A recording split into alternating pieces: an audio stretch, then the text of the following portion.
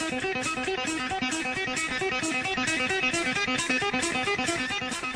yo, say hello to the bad guy, Scott Hall. Hey, this is Olympic gold medalist Kurt Angle from TNA. Oh, it's real. It's damn real. Hi, this is Booker T, the 5-time WCW champion, and you're listening to SNS Radio Network. Yo, monkeys, it's me, TPP, the king of bada bing, the master of the diamond cutter, the three-time world champion. Stay tuned or you will feel. Hey, you listen on the SNS Network, and that's the bottom line. The Stone Cold Central.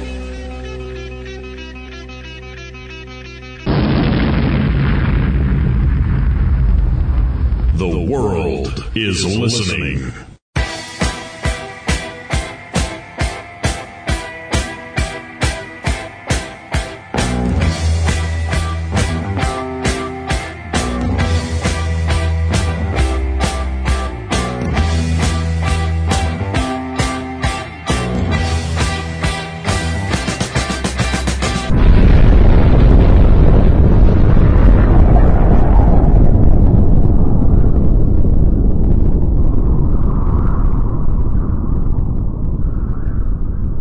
Welcome to the Whole Indy Show.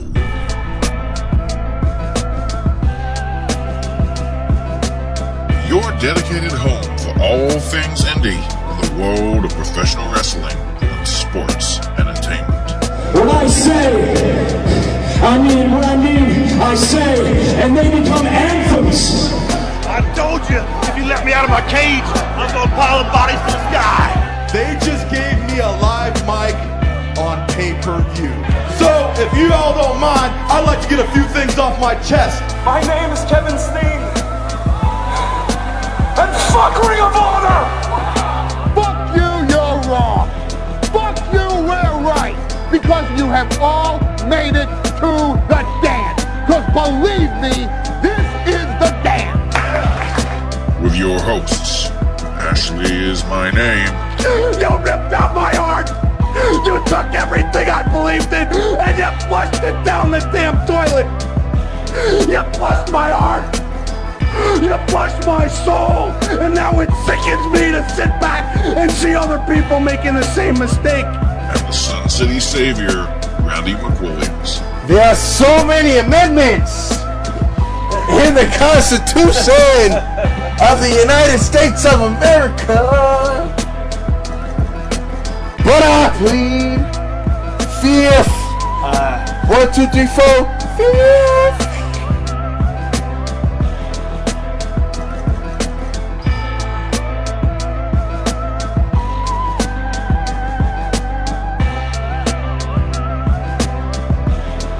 And welcome, good evening, hello, one and all, to yet another episode of the Whole Indy Show here on the SNS Radio Network.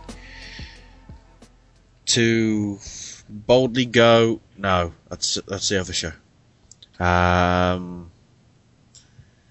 We're gonna do fantasy book. No, I've forgotten what this show's about. Oh wait, no, I didn't, because that's some sort of April Fool's, even though it isn't April.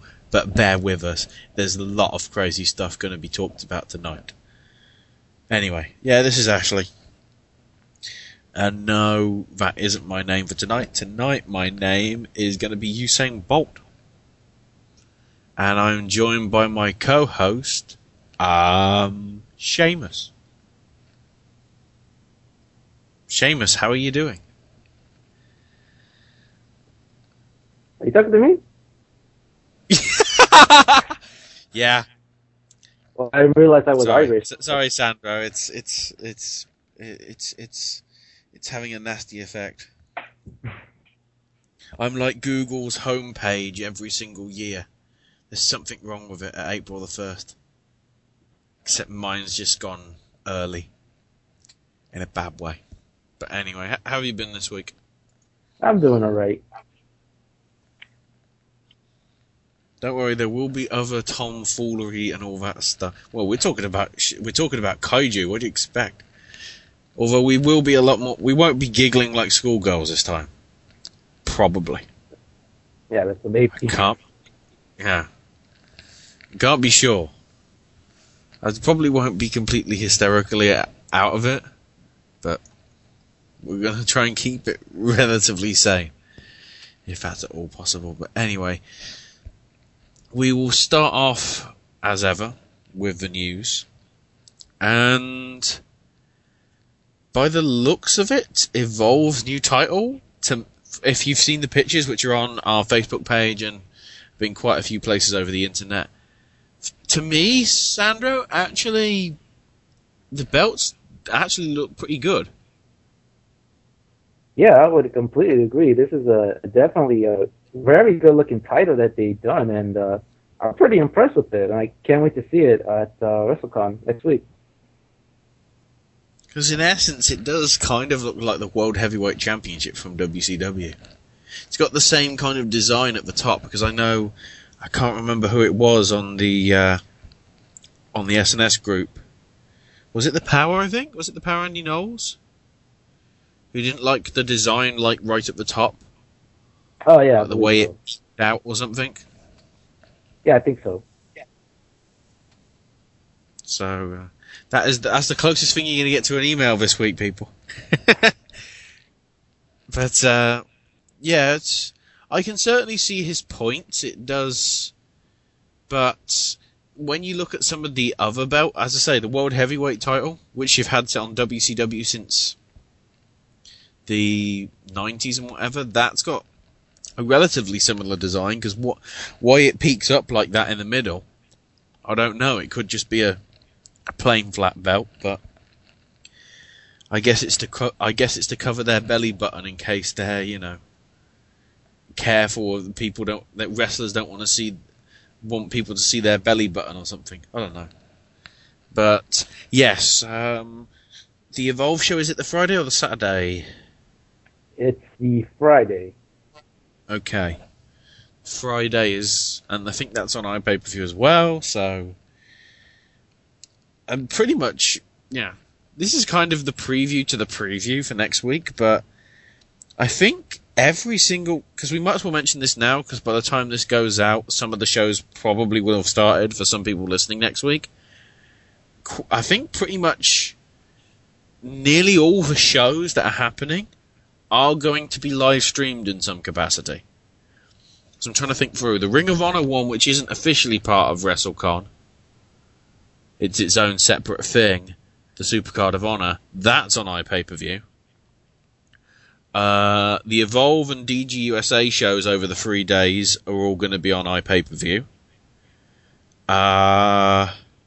Shimmer, I think, is Shimmer on iPay-per-view? Yes, it is. Yeah. Kaiju Big Battle is. Mm-hmm.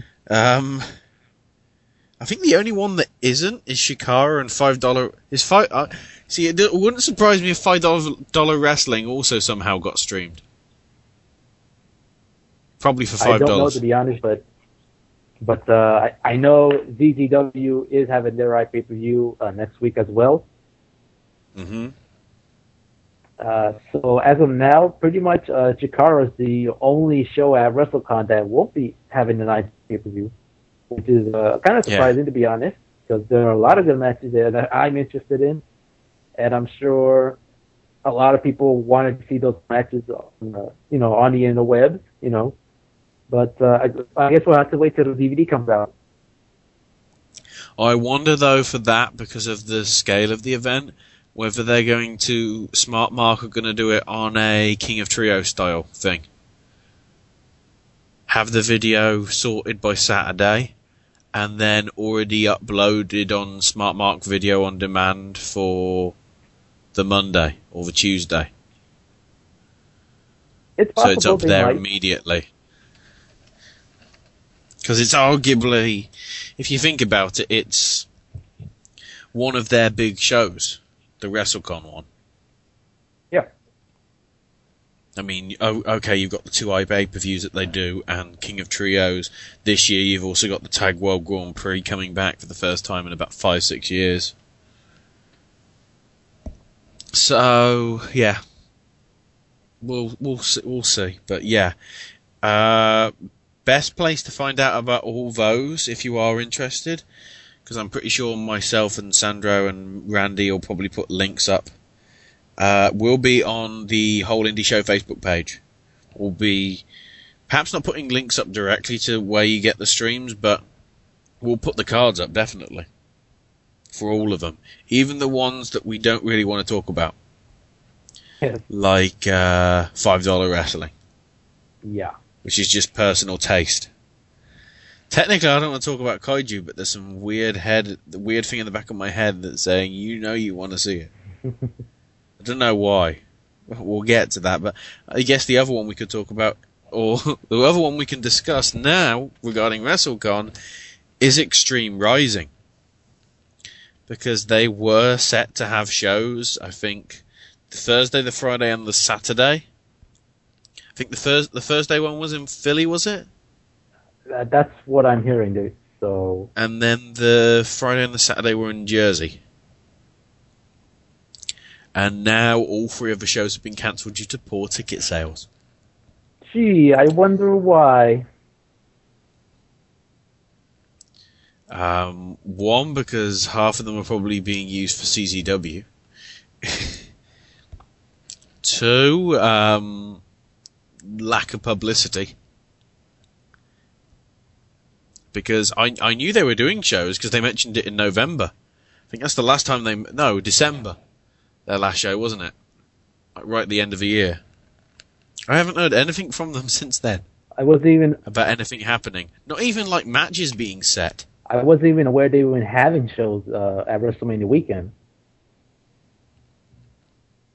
I vaguely remembered it from end of December, but the rest of it, yeah. Well, the fact that there was no real matches seemingly set, even up to, I think last week, kind of gave you a sign that they already knew ticket sales weren't that good. Well, and also the fact is, how much money do you think people have? Because Thursday, okay, there's nothing going on, but then you're not in Jersey, you're in Philly. Friday, you've got Evolve, and trying to think what else is going on the Friday. I think CZW is having a show there. Yes, CZW and Shimmer. No, Shimmer is on the Saturday. Okay, yeah. So yeah, CZW Evolve's the afternoon, isn't it? And CZW's the evening. And then the big one. And then it's Kaiju. Yeah, and then it's Kaiju, goddammit. And then Saturday you've got Shimmer, followed by Shikara, followed by Dragon Gate. Yep. And then that's it. Dragon Gate at the end. But also on the Friday you've got Ring of Honor. Yeah. So. But and plus Saturday you've got the TV tapings for Ring of Honor. I just want to point out, apparently, when this news came out, a lot of people were saying that apparently there was one match that was confirmed, and apparently it was a match between Sabu and Jushin Thunder Liger. Which, to be honest, I don't want to see that match in 2013. Now, if it was... Yeah, that's just trying to recreate EC Dub. Well... I know for a fact they had one match, and that was back in New Japan in the 90s, and it's a pretty bad match, but... It's on Botchamania multiple times. Yes, and there's a good reason why there was a bad match. If you saw Sabu's U-Shoot interview, you find out why. Because, well, let's just say he didn't have a lot of energy, let's just say that. And that's why the match was shit back then. Yeah. Think what it would be like now. 15 years on. God. I'm just glad that match will not happen. Thank goodness. I don't want to see that. Good Lord. Liger is not the same that he used to be. Granted, he could do like the standard, flying cross body, but he doesn't do the same moves that he used to do back in the day. He's not doing the shooting star press, he's not doing some of the other moves that he can do back then. He's still active, but I just don't want to see that match in 2013. Well, speaking of Sabu, let's get to part 1 of our recap of results from last week. I guess part 1 of 3, because part 3 will be us talking about Shine 8. But we start off with a match that's making the news, and a show that's making the news for all the wrong reasons. Heavy on Wrestling. And this was the venue and the place for Jerry Lynn's last ever wrestling match before he retires. Mm-hmm. And I say last ever with pretty much quite supreme confidence, because I don't think he's going to try and do a Ric Flair. No. In all honesty. So let's go through the card. Started off with a 6-man tag, which saw Luke Hawx, Scott Summers and Perry Saturn defeat Araya Davari, John Johnson and Aaron Corbin. Then Black Stallion defeated the Rhino by countout. Black Stallion, wow. That sounds so 80s. Then Blue Meanie and Al Snow defeated Craven Knight and Rennie D. Then in a no DQ match, Sabu defeated Eric Cannon. Wow. AIW is pissed. No, I think Gabe is pissed. Yeah, true. Then Darren Corbin defeated Tommy Dreamer. Oh, wow. Big upset there. Yeah. Then your Heavy On Wrestling Championship on the line as Ben Saylor defended successfully against Adam Pearce. So a nice feather in the cap for them. And then in the main event, Jerry Lynn was successful. So in your very last match, he actually came out on top. He didn't go out on his back or anything. Defeating Horace the Psychopath, JB Trask, and some guy called Sean Waltman. And yes, if you've heard Wrestling News Live, you'll hear all the details about it on there. If you haven't, go check the archive of it out. All I'll say is he kind of ripped a new one, literally. You know what? I want to talk about this for a bit because I saw the footage, and when you see the footage, courtesy of TMZ. Yeah, apparently TMZ is the latest site for all your wrestling needs. Apparently, TMZ, the Fox News of wrestling. That's a good comparison right there. Yeah. So let's put it that way. But anyways, when you look at the footage, Waltman did the Bronco Buster. He did land it on the turnbuckle, but it looked like he landed on the turnbuckle like normally. He didn't like botch it or anything, but he landed on the turnbuckle. And then you see Waltman, I'm not gonna say this. I guess check on himself. I guess he felt like there was something wrong. Now, when you watch the footage, it doesn't look like there's anything wrong with him, but he knew that something was wrong. And, of course, all the details came out. Apparently, his anus broke, basically. There's no other way to put it. But it didn't happen until, during the after party, I guess it was for Jerry Lynn.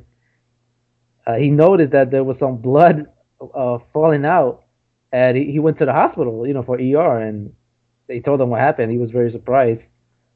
But this is just something that you don't hear in wrestling. I mean, we hear a lot of injuries, but this just takes the cake right here. When people say I worked my ass off, he literally did. And you know what the sad thing is about this? Is that on that show, everyone will remember the night that Sean Waltman had his anus broke. They won't remember the Jerry Lynn had. Remember Jerry Lynn's last match. I'll just remember. Oh, that's the time China got revenge. Oh God! Via some sort of telepathy. I don't know. And there's one thing I'm wondering: why did Jerry Lynn decide to have a fatal 4-way as his final match? I mean, I guess it's what they booked him into. I mean, why didn't he just have a 1-on-1? Because I thought he was having a 1-on-1 with Sean Waltman. Wasn't that at least the official word, supposedly? Now the conspiracy theories fly. Where's Andy know? Did Shawn know he was going to break his asshole? Hence why they made it a 4-way rather than a 1-on-1. But I don't know, but anyway, after all that, and while apparently Sean Waltman's ass was still hanging out of his ass, the wrestlers came back all paying their respects to Jerry Lynn. He thanked everyone for their appreciation, and everyone he'd ever worked with over the years, probably apart from Vince McMahon. I guess. But he had somewhat of a success. I mean, he was a champion there, so yeah, you can say that at least. Yeah, but if you look at some of the comments that he's made about his time there, less than positive. I can understand, but it's not going to get him anywhere, to be honest. Sure. Continuing on with results, Brian Kendrick's King of Flight tournament. Yes. Yeah, they're very, very interesting results from... We're not going chronologically with these, we're just going in kind of build of epicness, sort of. And I don't know if you can have epicness. Anyway, started off with the first round matches. And by the looks of it, the poster was completely wrong. Because the matches that came from the semi-finals after it was nothing like the poster. But anyway, first round saw Samurai Del Sol defeat Paul London. AR Fox defeat Nick Jackson. Ricochet beat Amazing Red, and Rich Swann defeat Matt Jackson. Mm-hmm. So both of Jackson's out. I can't remember if we got them exactly right, but even as it is, the semi-finals actually turned out to be Rich Swann on Ricochet and Del Sol versus AR Fox. Which, as I say, is different to the way the poster was arranged, but in that sense, you basically had two finals matches, except there were semi-finals. Those matches saw Samurai Del Sol beat AR Fox and Ricochet come out on top against Rich Swann, and then the final, it was Samurai Del Sol that got the win against Ricochet in what was probably a damn great match. I can imagine. To become the very first King of Flight. Apparently Kendrick is doing a lot of tournaments. So I think we might have to say, the King of Screwing Up. Your nominees are Sabu. Well, I just hope this show gets a DVD release, because I'm really interested in this show. So let's hope for a DVD release soon. I don't know. I'm just having a quick look. I'm just looking at the website. There isn't. All they've got is King of Flights. So that's been updated. And I'm just looking in the store. I'm seeing if now you can pre-order the DVD for $15. For $15 for those 8 guys, it's worth it. Oh yeah, easy. So final set of results for this first part of results is the AAW Epic 9-year anniversary show. Started off with Louis. Is it Louis or Lewis? It's Louis. Louis Linden teaming up with Marion Fontaine to defeat the Monster Mafia of Ethan Page and Josh Alexander. Oh, to me, that's a little bit of a surprise. I'm sorry, my mistake. It's actually Louis Linden. I apologize. Oh, it is Louis. Okay. Louis Linden and Marion Fontaine coming out on top, though, against Page and Alexander. Very interesting. Then they announced that Miss Natural is coming to AAW. And who's she? I don't know, to be honest. Okay. That's a good answer. The second match saw Mischief defeat Heidi Lovelace via submission. That looked interesting. Then former champion Merrick Brave comes out to thank the crowd, but then the debuting Christian Rose interrupts. And they have a brawl, and Rose nails Brave with the ring bell. Nice. Then Yuntai Miller defeated Prince Ali after a kick to the corner called the Goodbye Tooth. I wonder why it's called that. Then there was an interesting 4-way match here with Lamar Titan and Tweak winning a 4-way that also featured Zero Gravity, Marcus Crane and Dan Lawrence, and Christian Abel and T.D. Thomas. I'm guessing that's Tadarius. Yes, it is. Yep. When Lamar Titan pinned Christian Abel. Then for the tag team titles, the Irish Airborne successfully retained against the Sex Bombs of Matt Fitchett and Davey Vega. But they, apparently, Dave favoured his left knee for quite a lot of the match, but they still managed to spike pile drive Davey Vega. Then we had Chandler McClure out for a promo. And then during the intermission, they announced that Elgin versus Richards has been signed for the AEW title on April the 12th. So the week after, both guys leave it out in the ring for Ring of Honor. They're going to do it again for AEW. That's the next. Oh, damn it. Yeah, it's the next show. The Point of No Return. Yes. That sounds a bit ominous. Then we have Crotch losing to, and this is according to the write-up here on PW Ponderings, Jordan McIntyre and his amazing pink hat. Joseph had his amazing Technicolor Dreamcoat. This Jordan McIntyre guy's got his amazing pink hat. Why not? And then Keith Walker versus Ryan Boz. Basically, it was ruled a no contest thanks to Lamar Titan and Tweak Phoenix, isn't it? Yes, it is. Yeah, they interfered.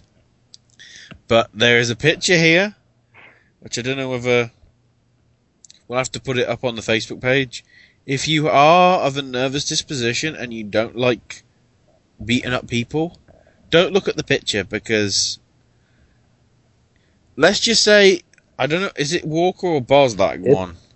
I believe that's a Walker, if I'm not mistaken. Okay.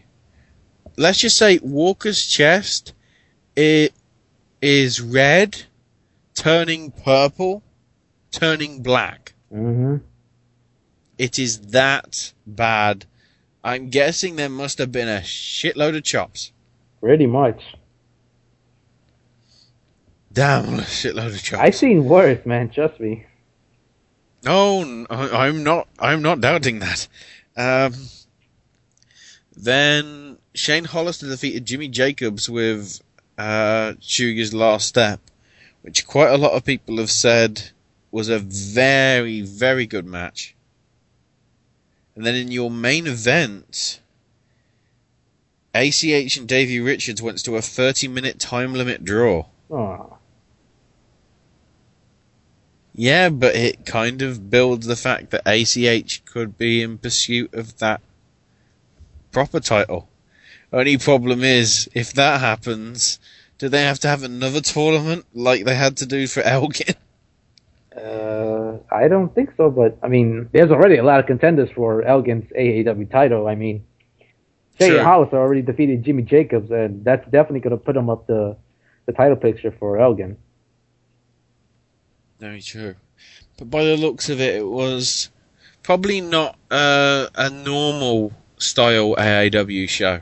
Some names that you would expect on there weren't there, but I'm guessing they are going to probably be there for the April 12th one. Well, there's a good reason why some of them weren't there. I mean, there were a lot of shows. Yeah, there was. Yeah, true. There was a heck of a lot of stuff going on. You know, the reason why Elgin wasn't there is because he was busy over in California for PWG. But we'll get to that, and the wrestling is insert word here. Seriously, if Quackenbush and whatever creates a wrestling is insert word here, I will go absolutely apeshit nuts. If he listens to this, or if somebody knows and tells him about this, even if it got mentioned on some of the podcast or the whatever. Oh my god. This show would have an uptake of 4 more listeners. Seriously, just But as I get the results for those shows up and ready, Sandro, you've got some news yourself, and one which I noticed that you did post a couple of days back on the page regarding some lucha stuff is apparently we got another lucha star heading to WWE. Yes, but before I get there, let's just start off with some indie news, U.S. news, mind you. Okay. Giant Gate USA. Apparently, I believe it's the second night for their WrestleCon show. They added a stipulation where apparently the winner of the 6-man tag match will get a future title shot at whatever title it is. And this includes the Open the Freedom Gate title, the Open the United Gate tag team titles, and this includes the new Evolve title. Every single belt is up for grabs, yeah. So whoever wins that 6-man tag will get a future title shot at whatever belt they want. So that's an interesting stipulation there. Let's see. Let's just start off with some, I guess, international news. Oh, no, excuse me. Actually, there's a couple more news. AIW announced their next pay-per-view. This will take place on June 30th for their Absolution 8 show. And that's good news. And, of course, their iPay-per-view will be located at www.smvod.com. Ring of Honor news, they announced a 10-man tag for the Supercard of Honor 7 iPay-per-view show, which will take place next Friday night right here in New York City. Apparently it's going to be Team Ring of Honor taking on Scum. And apparently Team Ring of Honor consisting of BJ Whitmer, Mark Briscoe, the returning Mike Mondo, and CNC Wrestle Factory, Cedric Alexander. And you have to excuse me, I'm drawing a blank here. But they will take on Scum consisting of Jimmy Jacobs, who else? God damn it. Jimmy Jacobs, Steve Corino, Cliff Compton. Okay, it's Rhino, Red Titus, Jimmy Rave, and Cliff Compton. So expect that match to be a wild brawl. Yeah. Especially if Rhino's in there. He just goes crazy over anything. And now let's just jump in some international news. First, we'll start off with CMLL. They had a press conference last week, and they announced a pretty big match. Apparently, Atlantis will take on Ultimo Guerrero in a mask versus mask match. However, they did not announce the date for this match. And apparently, this is as a result of, due to AAA making their announcement for their Triple Mania show with Paraguayo Jr. taking on Cibernetico in a hair versus hair match. But more than likely, the Atlantis versus Guerrero match will probably happen at their 80th anniversary show in September. So that's a pretty big match already announced in advance. So what I want to see now is AAA versus CMLL in a stipulation versus stipulation match. Because that's what they just seem to be building there. Stipulation Mania. They're going to have to put that match at their anniversary show because it was already announced that WWE is heading to Mexico in September. So they got to pull out. Okay. Don't go and see Mysterio. Oh no, he won't be there anyway because he'll probably be injured. But they got to pull off all the stuff. I'm pretty sure they will sell out the Arena Mexico just for that match itself. As Ashley just mentioned, there was some sort of I guess rumor. I guess we could say rumor because apparently Mascarita Dorada, who is a mini wrestler, I guess for now is affiliated with AAA, although he hasn't wrestled for the company in a few weeks. made some statements that apparently he's in the WWE developmental territory, which is now NXT. He made some, yes, Mini wrestler. yes. We're talking Hornswoggle Mini? Max Mini is back! Max Mini version 2! That's a pretty good comparison because he's like that good in the ring, so we could make that comparison. He made some statements in a Lucha magazine in Mexico, mentioning that he had joined WWE. So it's pretty strange. But however, Dave Meltzer made a mention about this rumor, and this is what he said on the recent Observer newsletter. There is a mini from Mexico in the developmental territory. Perhaps they're looking for a mascot figure or trying to get an opponent for Hornswoggle. So I'm not sure what they're planning to use him for, but this is kind of strange because I don't understand why they're trying to hire Mascarita Dorada. I mean, don't get me wrong, he is good. Free words. Saturday Oh my God. morning slam. It's good. Every week for the next 2 years, the main event is Hornswoggle versus Max Mini. You know what? Now that you just say that, I can kind of see that happening. Good Lord. It all makes sense. Well, I mean, if he is there, I mean, let's see what happens. But I don't see him using on Raw. I mean, unless they're using him for like comedic sketches, which is possible. But we'll see what happens. That's nearly every pretty single much. segment on Raw. I mean, they don't use Hornswoggle, which is a good thing. But we'll see what happens. We'll just end up with some Japan news.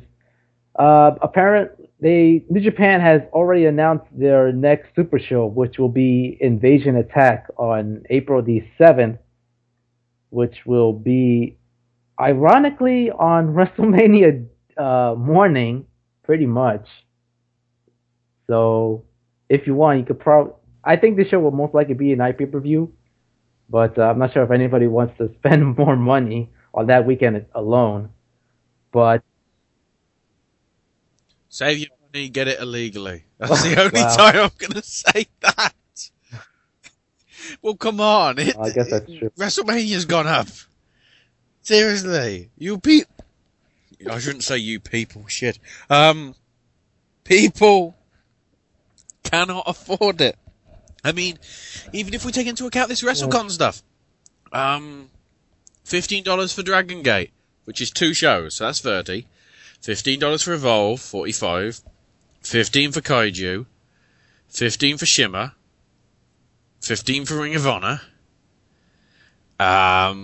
Is that all the indie shows? You mentioned Evolve? No, $15 for CCW. Ring of Honor? Yes. Hang on, Evolve, Dragon Gate, Ring of Honor, Kaiju, Shimmer, CZW, Chikara isn't, apparently. So that's already, if you don't include WrestleMania, 7 times 15, $105. You also got to consider the fact there's also Ring of Honor, and the people that's gonna attend these shows. Aside from WrestleMania access and all that stuff, Hall of Fame. I mean, I guess if you have a choice, I guess you could get it illegally, even though we kind of don't condone that. But if that's the case, I guess we could say you could for this show, for New Japan show. Those people who wish to watch WWE via purposes other than pay-per-view, spend your money on indies. See it like that. Yes, if you don't want to give him $60 because you're that pissed off that you have to pay that fucking much for something which is probably going to be mostly rubbish. I mean, seriously. Jericho versus Fandango. Wow. We're in consideration there for possibly worst match ever. Which is harsh because it's Jericho. Well, but it's not harsh because it's Fandango. Sorry, no, it's bloody what's his name, Johnny Curtis. I will not use the Fandango name again, other than if I want tickets to a movie. Well, that's Johnny Curtis. Johnny Curtis, if you're listening out there, Johnny Curtis, you're a fucking moron for letting WWE treat you like that for the shit you've been through for the past 2.5, 3 years. That's another topic for another show. But anyways, back to this. Oh no, because in 6 months' time he'll be on the Indies. I don't really care, to be honest. So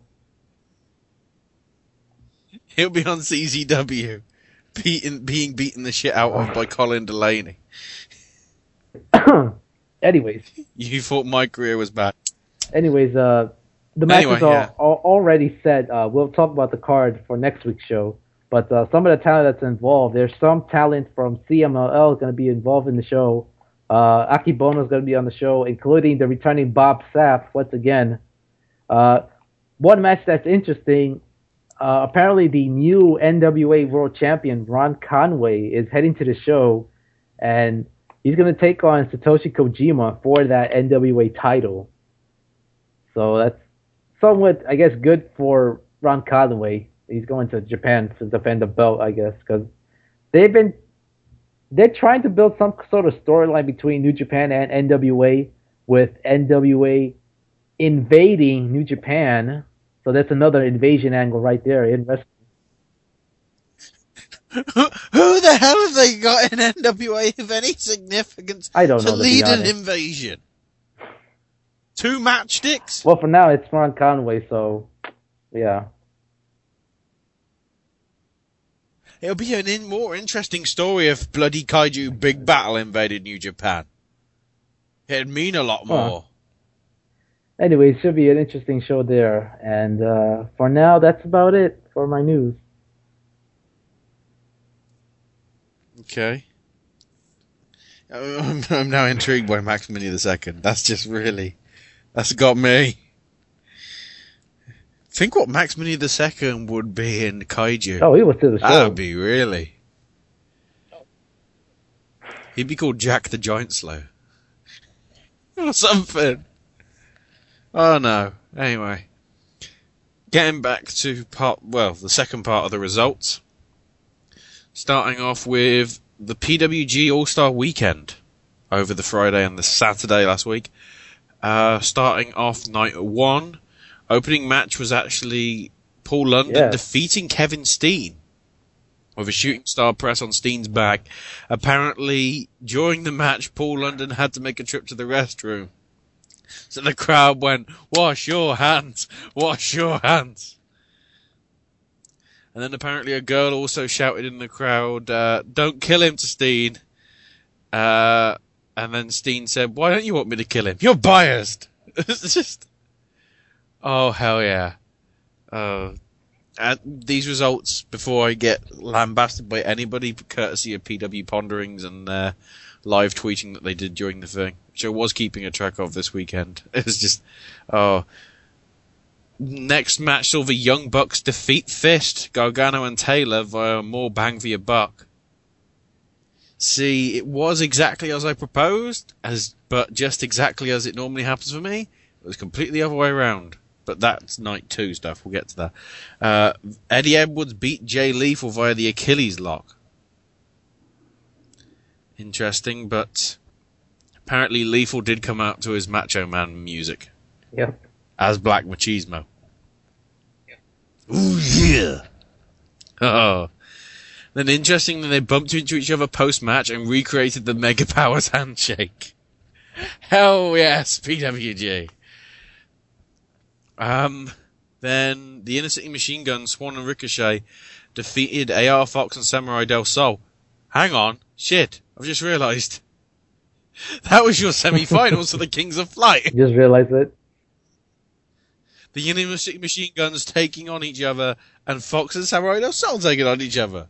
Hell yes. But Swan and Ricochet won via Ricochet hitting a 630 senton on AR Fox. Which, although they lost, that's a pretty damn good debut match for Fox and Del Sol to be in. Then Roderick Strong defeated Trent, ? Via an Orange Crush backbreaker. And apparently Trent basically screwed up on his chops. Cue the fans going, "You fucked up." So Strong basically gave him proper chops. This time not to the dick. No, I hope there was... Paperclip. Listen to our review a few weeks back of DDT4.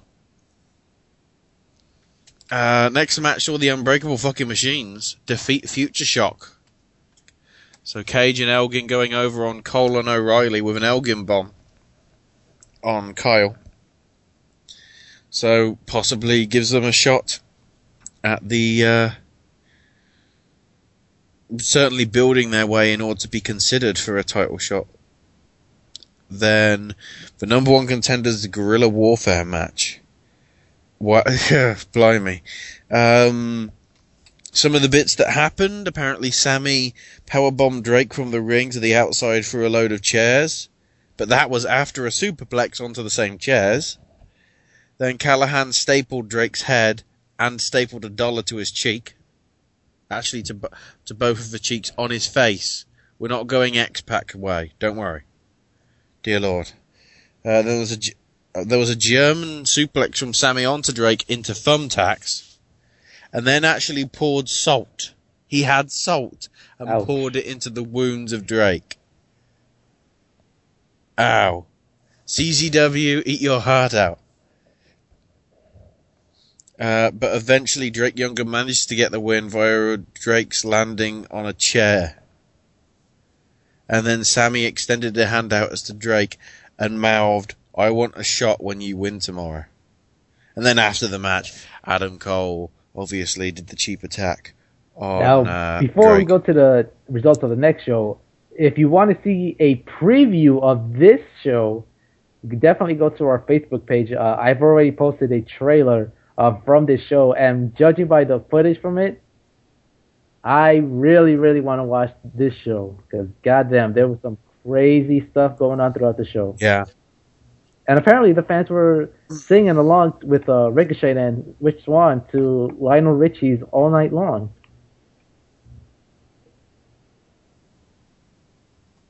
Yeah, because that's still to come, isn't it?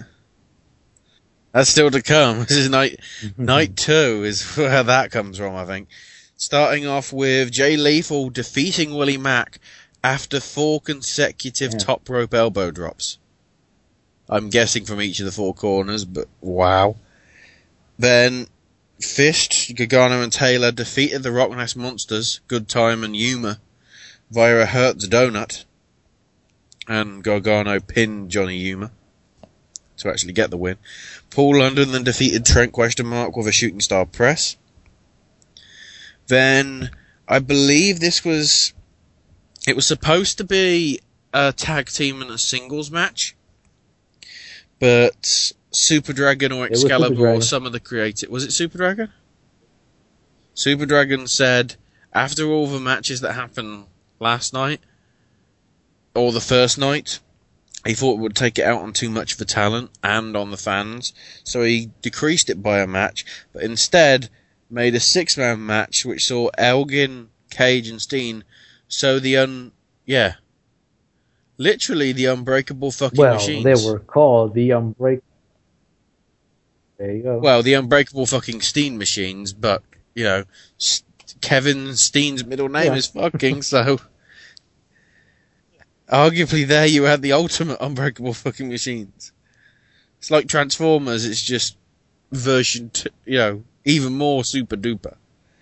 But then they defeated the team of Rich Swann, AR Fox and Ricochet. I don't know what you call that. Inner City Foxy Machine Guns? I don't know. There you go, use that if you do a 6-man tag, guys. Which... Elgin, Cage and Steen won via an F5 or an F-Sank into a Weapon X, into a turnbuckle bomb, which then turned into a package pile driver, and then turned into an Elgin bomb on AR Fox. That finish alone I cannot wait by the DVD people. Oh, then interestingly, Steen, after the match, said someone, implying that it was El Generico, texted him, said that he really wished that he was there for the match after it was announced, and, the 6-man tag, because 6-man tags are normally pretty crazy in PWG, and that he really misses PWG.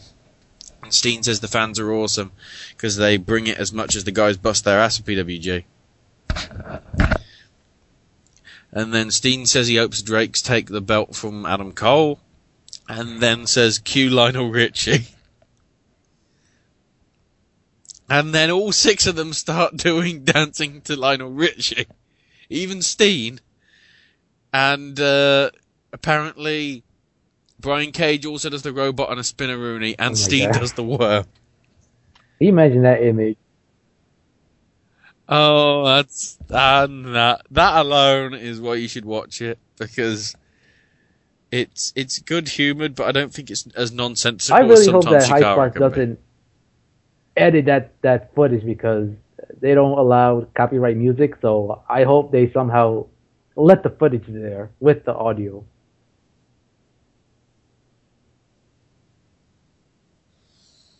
Just let it slip. It's a DVD. Even if you have to put like a dodgy instrumental cover from YouTube over the top of it. Because technically, if it's a cappella or it's done on YouTube because it's a cover, it can't be pulled. Because it's not the original music. Keep in mind. Next up, we had TJ Perkins defeat Samurai Del Sol via a 450. Yeah, I'm kind of surprised at that result. Result. Holy crap. Then Kyle O'Reilly defeated Sami Callihan via a triangle choke. And interestingly, apparently afterwards, Sami kissed Kyle on the lips. Now, I don't know whether that's in a kind of, storyline way, or whether that was, that's my last match for PWG. I'll have to see. Then the World Tag Team titles, the Young Bucks successfully defended against the Dojo Brothers after a more bang for your buck on Eddie Edwards. But interestingly, before the bell rang, the Young Bucks double super kicked the ring announcer. And then afterwards, Nick Jackson gave the referee a 450 splash before he could do a 3 count on Matt Jackson. Can't catch a break. So somehow I think there's going to be repercussions from PWG for Young Bucks actions. Young Bucks are going to be put in a pretty bad position. It's probably it'll be everybody on the roster against the Young Bucks. And whoever pins, their tag team wins. But it doesn't matter. I don't know. I just see something like that because the Young Bucks are doing everything backhandedly, which they always did. They did it in Chicago with the titles. But, and then finally, the world title, there was quite a lot of crazy moves, and Drake Younger counted some huge moves. Like the Panama Surprise and super kicks to his stapled head. But in the end, thanks to a roll-up with the tights, Adam Cole retains. Yeah, a big swerve. And you know what? I was not expecting this, to be honest, but I was kind of hoping if this did happen, I was hoping somebody would come out and challenge Cole immediately. And then we might have seen the title change, but that's not the case here. So it's very interesting to see where they're going from here. And it seems that maybe Adam isn't leaving, as so we thought. Well, just yet. Just yet. I'm guessing the next show it won't happen until May. So we'll see who will be in the title picture, but. I think what you said on the night before, I think Elgin could be a contender for Adam Cole. And if that is the case, I I think Elgin will be a great fit as their world champion. But we'll see what happens. Yeah, we'll have to see. Last couple of results. As I noticed, we are going long in this segment, but that's because we had a whole lot to cover results-wise. Wrestling is Respect happening last Sunday in Boonton, New Jersey. Mr. Touchdown defeated Gervais Cottonbelly with the flea flicker. Vader Scott defeated Tara Calloway via countout. Then, interesting six-man tag here, Baltic Siege. Oh god, there's another one. Baltic Siege, Estonian Thunderfrog, and the Latvian Proud Oak defeated the Devastation Corporation when... Oh, is that the tag team name, Baltic Siege? No, that's the third guy. No, I'm it was a 3-on-2 handicap then. No, hang on, no. I'm just looking here. Yeah, Smashmaster was tied up in the ropes, allowing the Thunderfrog to crucifix McMassive for a big Baltic Siege win. So Estonian Thunderfrog and Latvian Proud Oak together I don't know, are known as Baltic Siege. There is a third guy without a name in Devastation Corporation. Yeah, but I think he's like Devastation Corporation's third guy I'm without still a name. saying it's a six-man tag, but we'll have to wait and see if the footage comes out. We'll have to see when it gets released. Green Ant defeated the Shard via a Cloverleaf submission. Rhett Titus defeating Akuma with Retribution. That's interesting. Nice to see Rhett Titus, actually. That's good. Grizzly Redwood defeating Oleg the Usurper. That's going to be your favourite match ever. I think it's runs to Randy, even though he's not here, but... No, but... yeah. Randy probably is here. I think last time I saw him, he was doing research on every single Godzilla movie for Kaiju.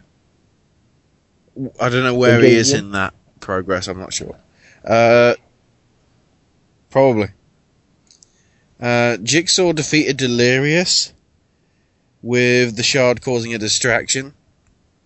So apparently Delirious is a good guy in Wrestling is Respect or something. I don't know.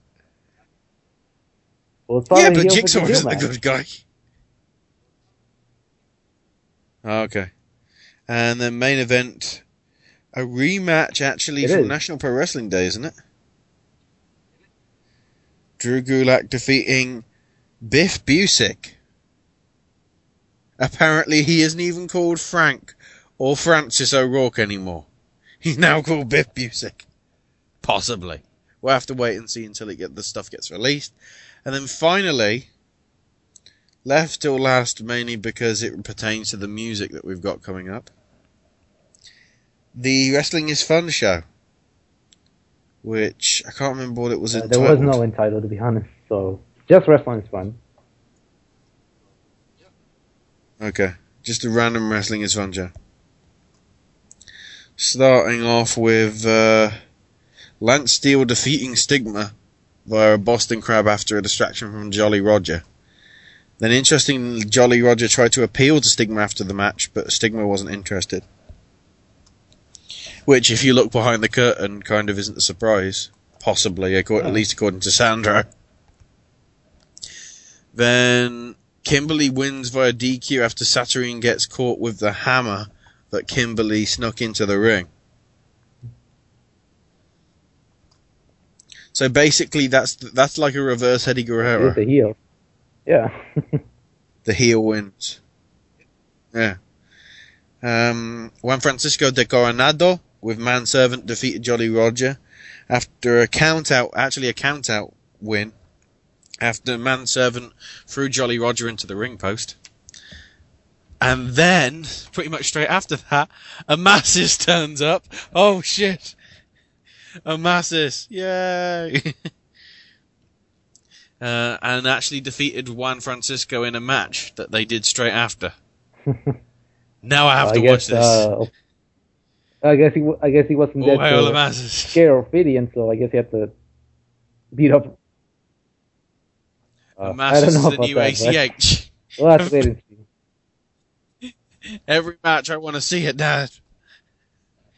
Then Kobold and Kodama defeated Estonian Thunderfrog and Latvian Prodog, Baltic Siege, whatever you want to call it. I don't know. After Kodama whacked the Thunderfrog with Ophidian's crutch. Why didn't Thunderfrog have his hammer?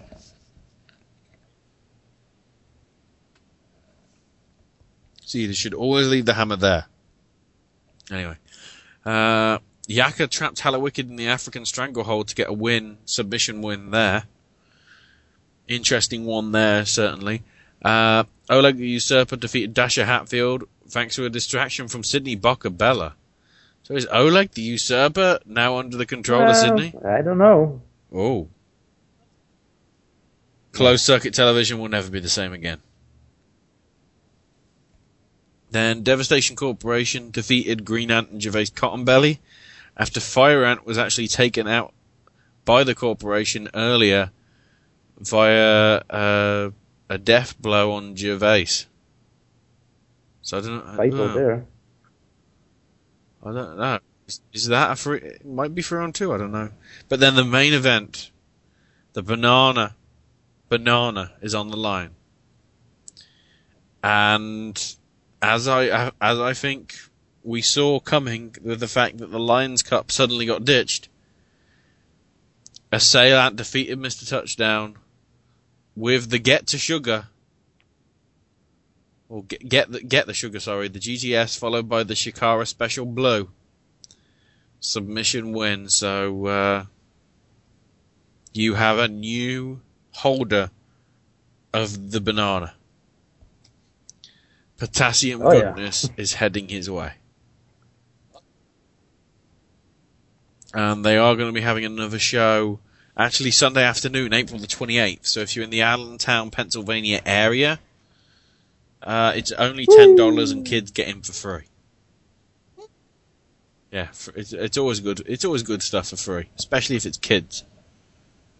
Especially because the kids do get very involved.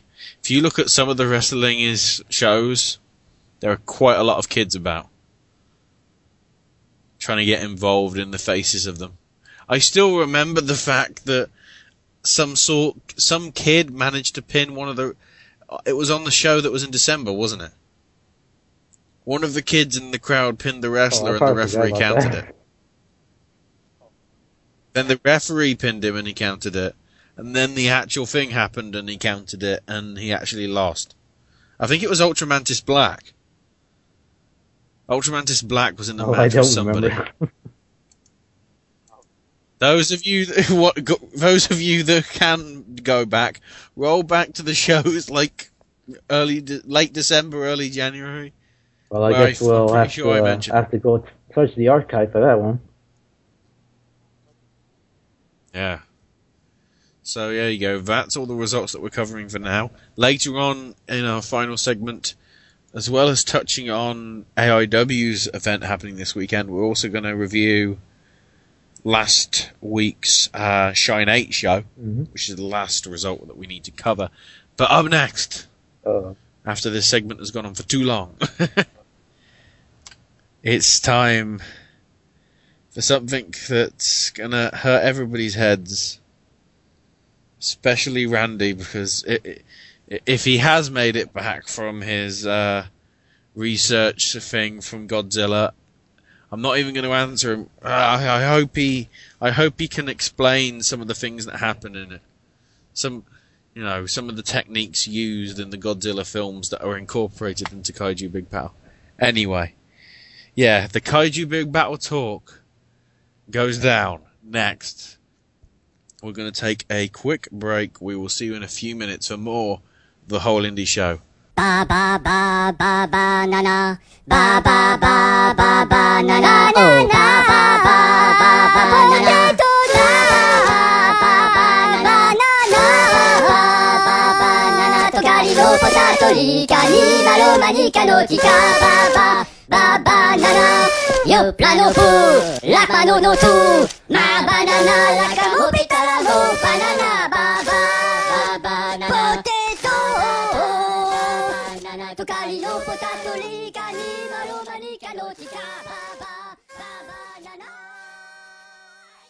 Let's go to our ring announcer.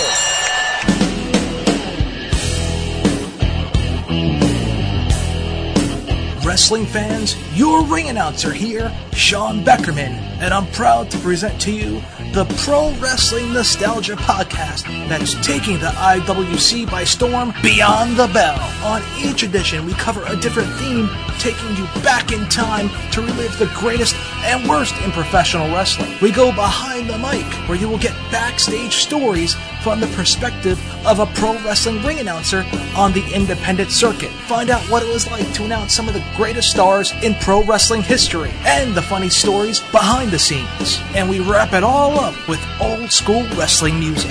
So tune in to Beyond the Bell each and every week on the SNS Radio Network, and I'll see you at the matches. It's go time!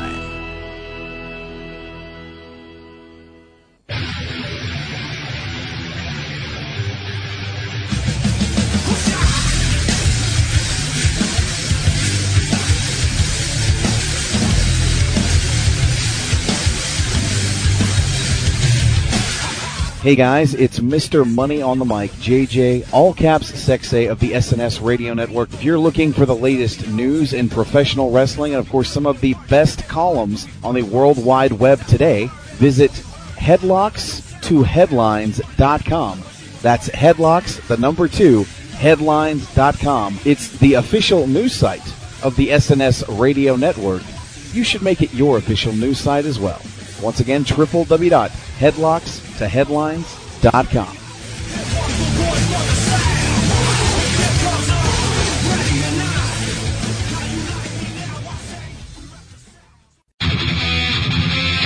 What's up, guys and gals? Sensational Sequel, Sensational Sean, right here with you. You can catch myself and Ashley, yes, that is his name, on the Open Book every Friday night at 11 p.m. Eastern Time. You'll catch us doing video games, the Open Book, Fantasy EFED, and movie and entertainment news. So check us out every Friday at 11 p.m. Eastern Time at snsradionetwork.com. Come check us out.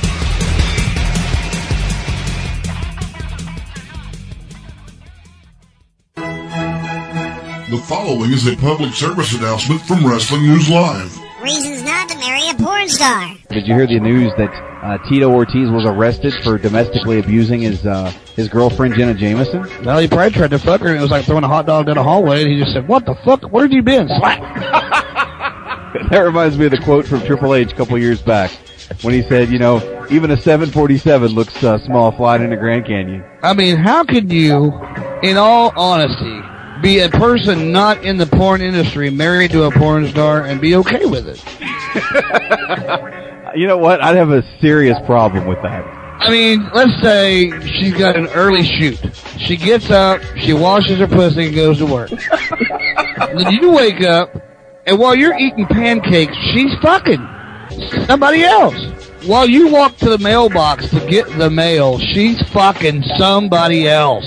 When you come inside and turn on the TV and have a cup of tea, she's fucking somebody else. Then she's having lunch while you're taking a nap in your lazy boy. She comes back from lunch and punches in and starts fucking somebody else. Then she comes home, you tell the bitch that you want dinner, she makes you something in the microwave and goes to bed, and you're jacking off because she spent all day fucking somebody else. You're having tea, she's getting teabagged. Oh, I love this show. This has been a public service announcement brought to you by the good folks at Wrestling News Live.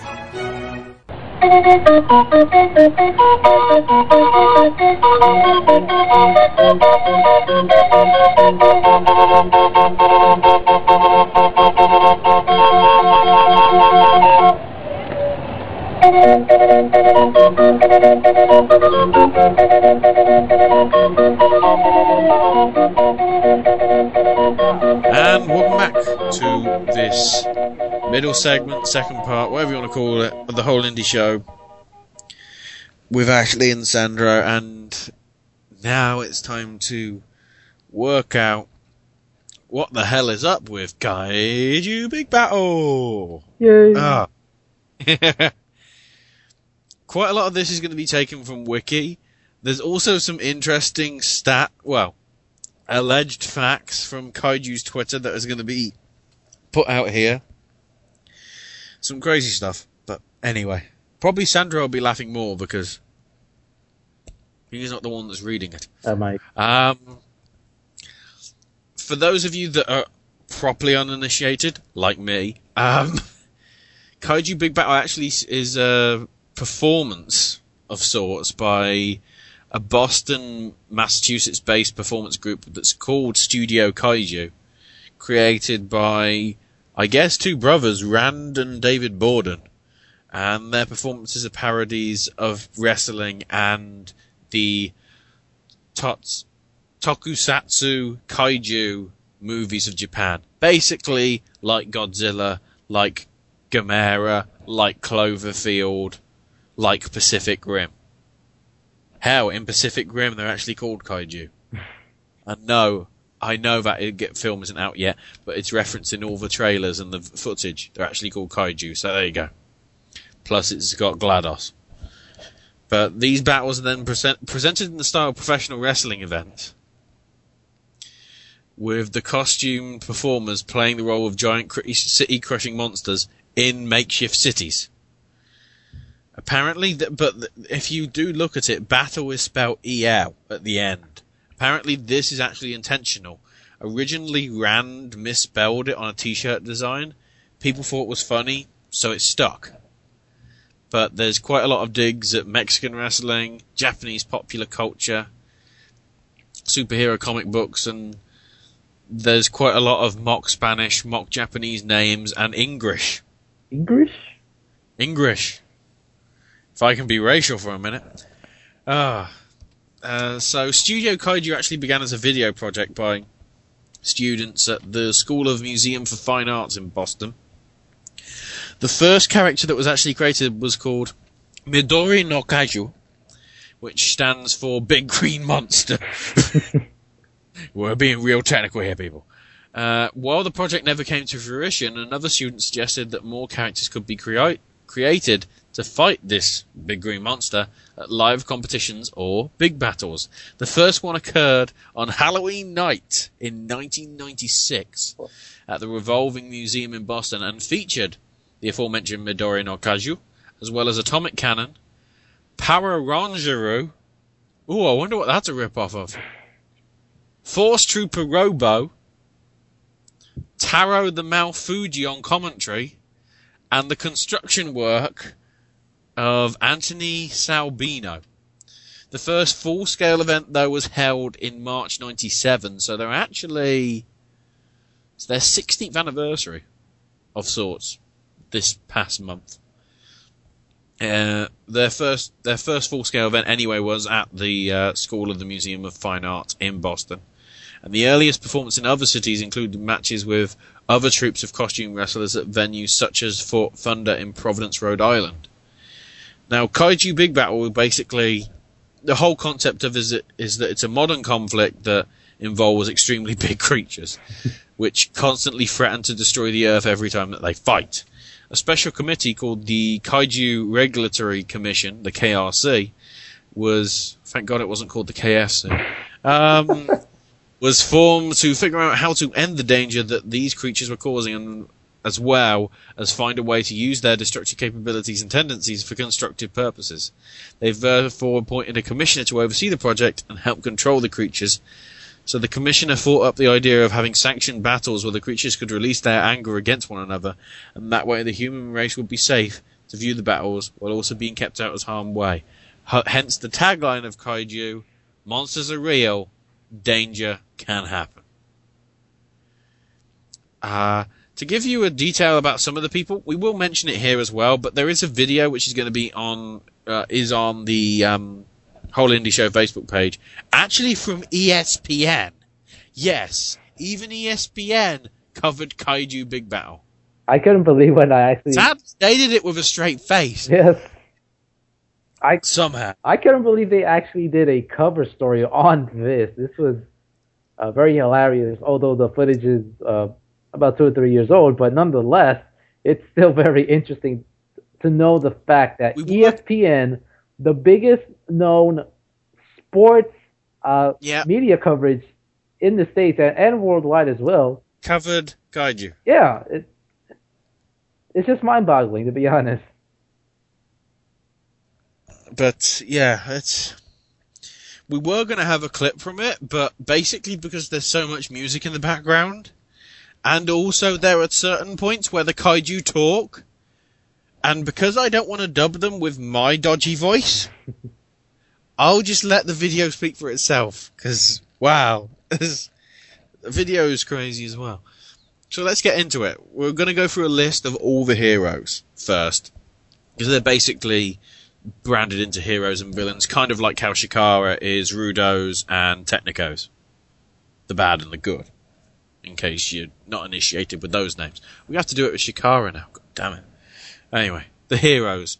First one, actually, because they're going pretty much in alphabetical order here, is American Beetle, who, as it turns out, is the Kaiju Grand Champion. He's a jingoistic, patriotic giant insect that was raised by a single mother, who may be the son of Uchu-Chu. Hang on. Let's see if we can find... Okay, Uchu-Chu apparently is the leader of Team Spacebug, which consists... This group isn't good, isn't bad. They're just space bugs. They hate the heroes, but they hate the baddies, led by Dr. Cube, even more. But those all names we'll get to in a minute. Yeah, Uchu-Chu apparently is the leader of Team Spacebug, a kaiju from the planet Zertoid, and loves to get drunk on royal jelly. Rumor has it that he actually may secretly be American Beetle's father, but he denies it. He also suffered a humiliating defeat at the More Better Fighto show, losing to Call Me Kevin. Okay, this is really getting complicated. Call Me Kevin was hurled from his home planet by an explosion and lost his memory during the centuries it took him to arrive on Earth. And that match against the aforementioned Uchu-Chu is the only match that he has won ever since he arrived for the first time in 2002. One video which actually is on YouTube, which I think we'll try and put on the Facebook page again as well. He actually lost to Loudon Noxious, the announcer, who most people know as Gavin Loudspeaker from Shikara and all that. Which is intriguing because obviously Loudon isn't a wrestler. No. But still managed to beat. The most intriguing thing about that night, though, is to replace Loudon Noxious was Joel Gertner. Wow. Yeah. But that same Joel Gertner, from ECW. Mm-hmm. Well. He joined the... apparently Call Me Kevin joined the Sea Amigos and was taken under the wing or tentacle of Unibozu. Or Unibozu, I don't know. Despite having one of the worst losing records in all of Kaiju, he was actually once the Grand Champion. What? That must have been when if he was Grand Champion, he must have been Grand Champion by beating Uchu-Chu. That's the only way. That's the only match he's won. Anyway, since losing the belt, he was actually kicked out of the Sea Amigos and is now going on his own.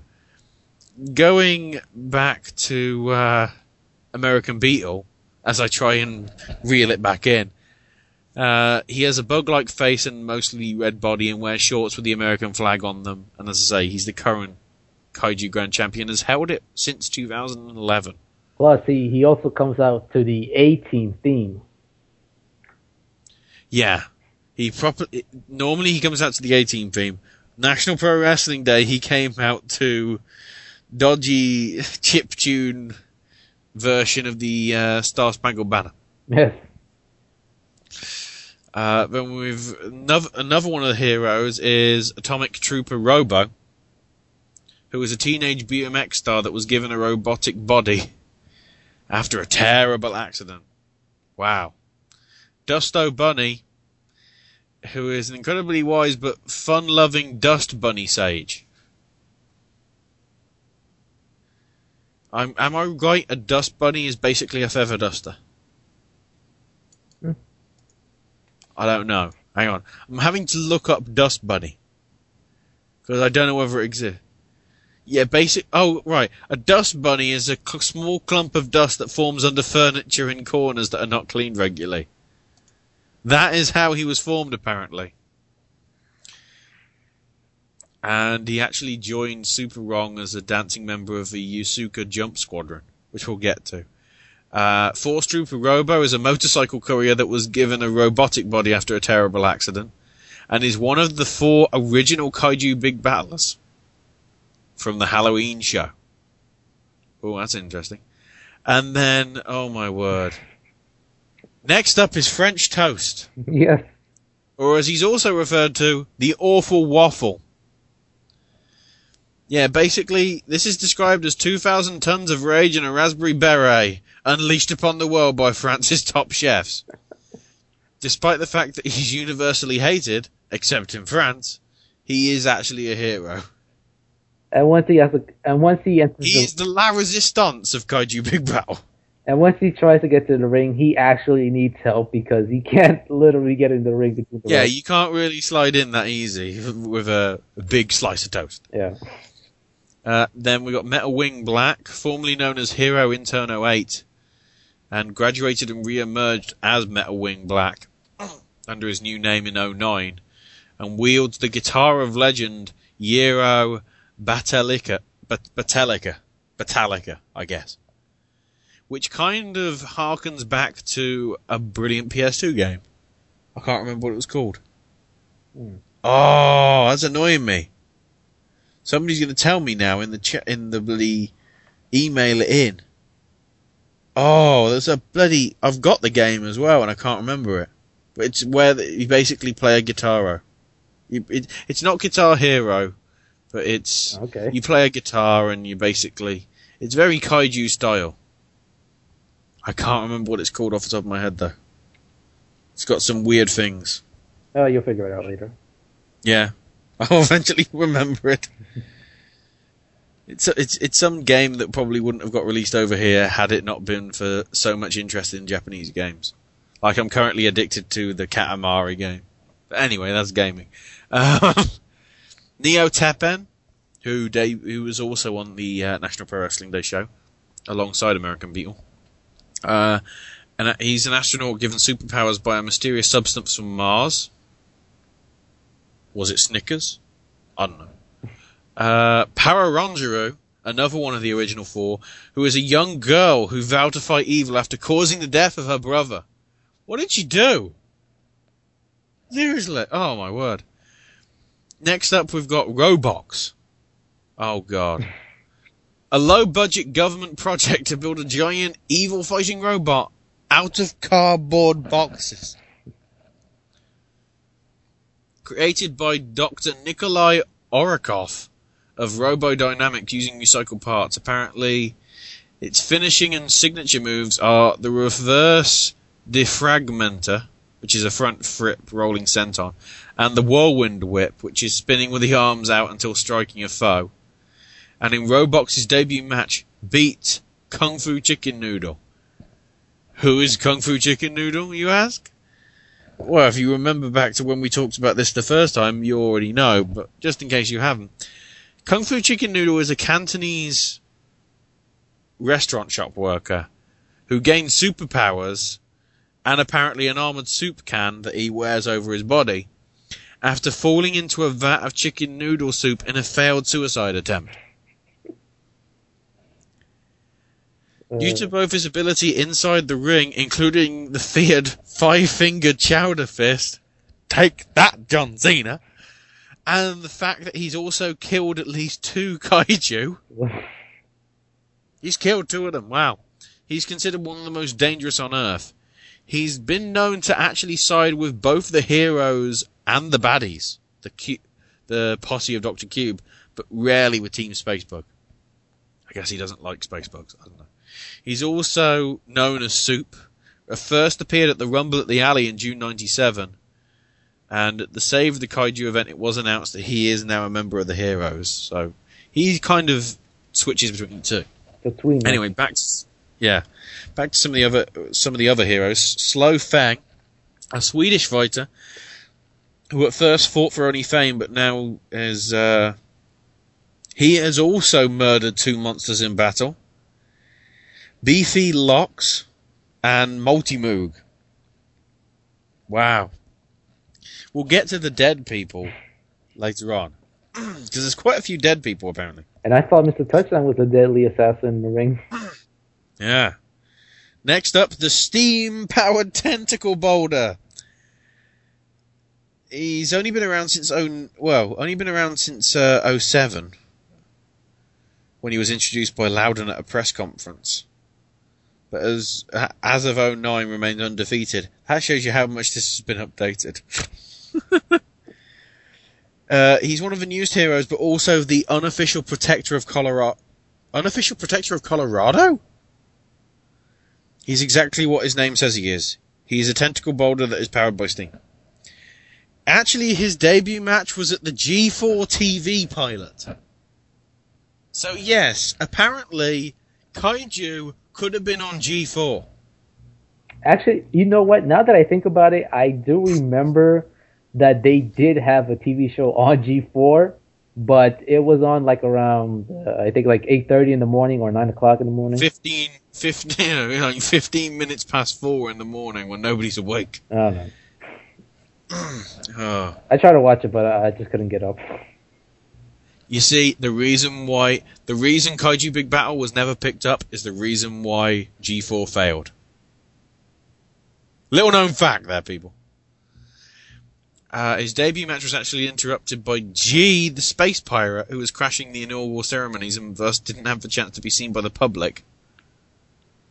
His first appearance was number 10 at the Hot 10 and 10 countdown on Loudon's Kaiju 360 web show. Then you also got Sunbuster, the original hero intern, turned solar Nintendo hero. With previous murmurs of steroid abuse behind him and a solid record, Sunbuster has become a pillar of the hero community. John Cena? Oh, wait. Sorry, I just saw steroids and I just thought. Anyway. Now we got Super Wrong. The disco dancing time travelling hero known for his flamboyant ring entrance and horrible win-loss record. The leader of the splinter hero group known as the Yokosuka Jump Squadron and is often accompanied by or carrying a yellow wig-wearing pink stuffed teddy bear named Jeremiah the Pink Teddy Bear. Interestingly, on Kaiju.com it did say that he died of food poisoning, although he may not really be dead. I don't know whether he's debuted since then, because I think this Wikipedia has been updated about 4 times in the past 10 years. Tad Bradley, Hawaiian paddler, who is a surfer / martial artist / chicken.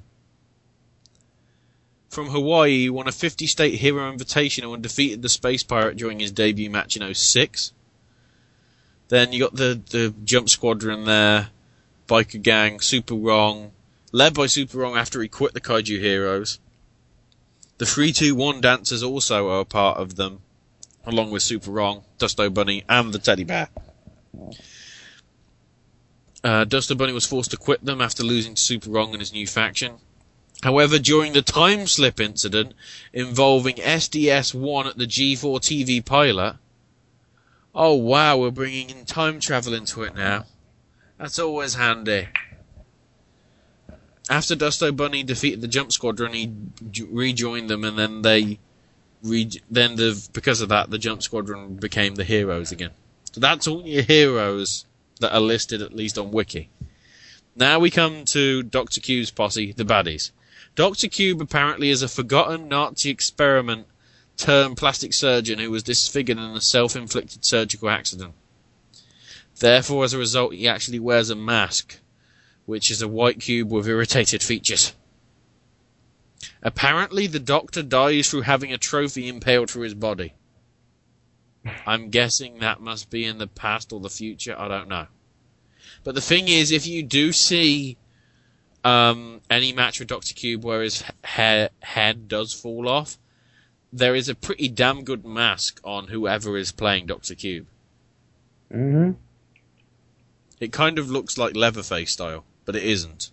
It's very good, I'll say that. Then we've got Dr. Q's posse. We've got Dino Kang Jr., a lazy clone of Dino Kang's dead mother that was created by Dr. Cube. Quite a lot of these people in Cube's posse have been created by Cube. Gets along and often seen doing commentary with both the referee and Loud and Noxious. Apparently he lost an arm to Skydeviler years ago and once sported a Robox-like prosthetic one, but the arm has since grown back. Gomi Man, a toxic pile of fat fighting trash from Jersey City. What makes me think he could appear at the WrestleCon show in Jersey? It would make sense. Gomi is notorious for dousing his enemies as well as innocent bystanders with toxic sludge as an act of vandalism. Oh, he's definitely going to be at WrestleCon. Then we got the Grudian, which was a creature concocted by Cube from a combination of gorilla and anglerfish DNA. Wow, teaming with Hell Monkey, they actually became the Apes of Wrath. Oh, I like that. That's a good name. Speaking of Hell Monkey, he is a one-eyed demon monkey who hunts the Plantain Twins due to their resemblance to bananas. We'll get to them later because there's an interesting backstory to the Plantain Twins. Oh, yeah. Hell Monkey won a fight actually against the Grudian back in the day in a battle over the team name. They decided to keep the name Apes of Wrath and then made up.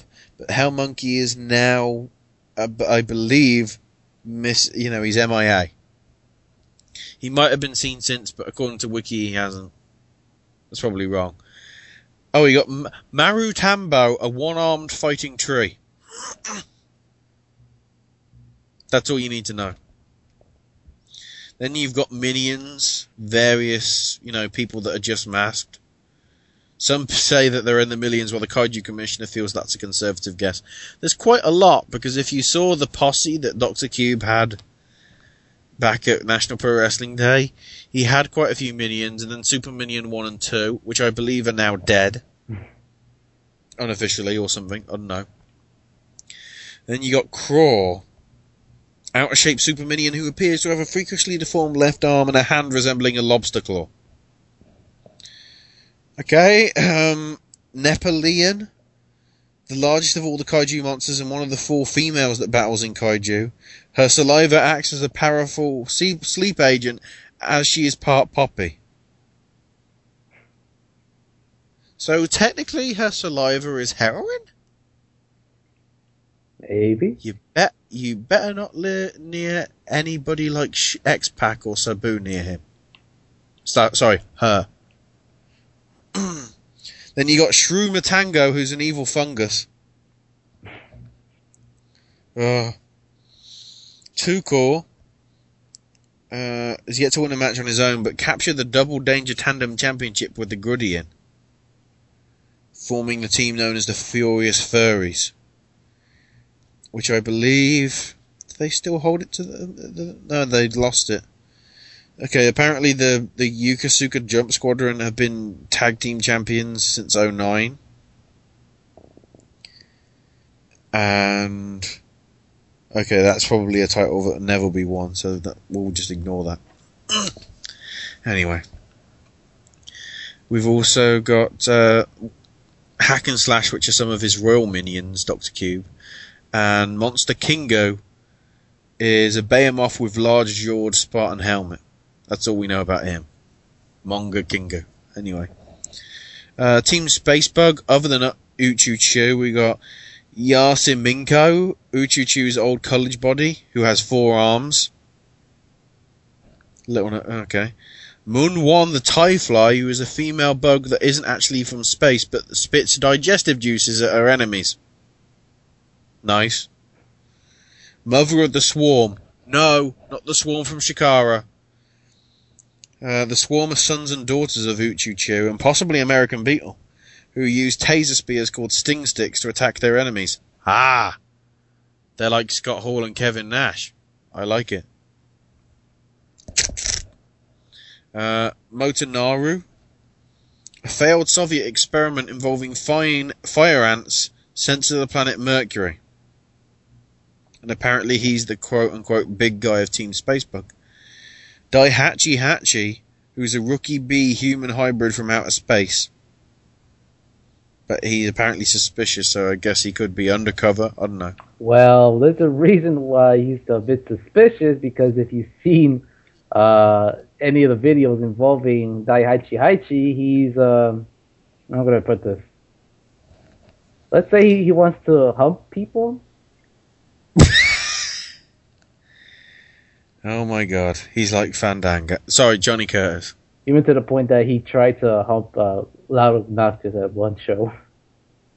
Oh my word. Somebody castrate that thing. Oh! So then finally we got, for the Team Spacebug, Super Dimensional Slug 1, or SDS-1, as we mentioned earlier. He's a giant slug that was designed as a Nazi weapon, who time-travelled forward to the present day and fell under Dr. Cube's control. I'm guessing that was the time slip. Possibly. And was claimed by Uchu's Chew sometime after a show that they had, the Tinseltown Showdown, in 2007. Then you've got the Rogues, who are people that are basically themselves. They're not heroes, they're not villains, they're not space bugs. They're just them.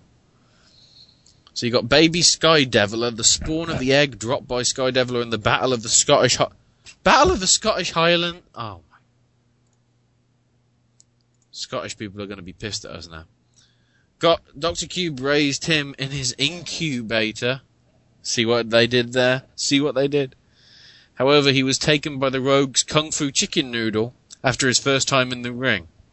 Prophecy states that the baby Skydeviler will one day become the greatest kaiju fighter of all time. And apparently the reason why we haven't seen Kung Fu Chicken Kung Fu Soup or whatever, I can't remember, Kung Fu Chicken Noodle, he's taken a hiatus from battle to raise baby Skydeviler. And hatched in 2006. Will he debut in 2013? Because according to some of the tweets, let me have a quick look at the tweets. Iron Brother Fist has vowed revenge on Kung Fu Chicken Noodle for the show next week. I don't know why, he just has. Anyway. Unibuzu gained superpowers and turned into a giant sea urchin after being beaten by an atomic sea urchin, who's incredibly strong and incredibly stupid. That's always a good feature. DW Cycloptopus the Third was a sea monster with few friends and many enemies. One of the members of the unofficial Sea Amigos. And actually, he and Hell Monkey became the first ever Kaiju Big Battle Tag Champs. It's worth noting. Call Me Kevin has got his own bloody Wikipedia page. Wow. Call Me Kevin has got his own page. Okay, it's only about, it's only about 2 spaces long, but apparently his finisher move is a diving back elbow drop, which he calls the deep sea dive. I think a couple of these did appear. I think we mentioned it before. They did appear on one of the King of Trios, didn't they? Yes.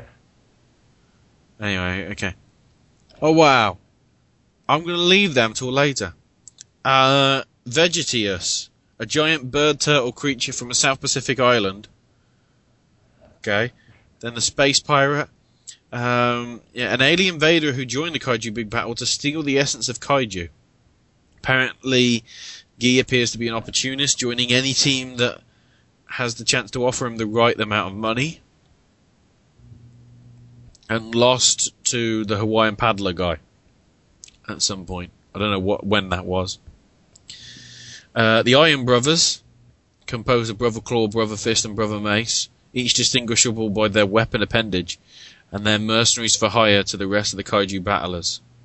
Only one remains, which is, as you can tell, from that Iron Brother Fist is the only one that still is around. And then we come to the plantains. Which is going to start to drag us into dead people. Which is a bit sad, but anyway.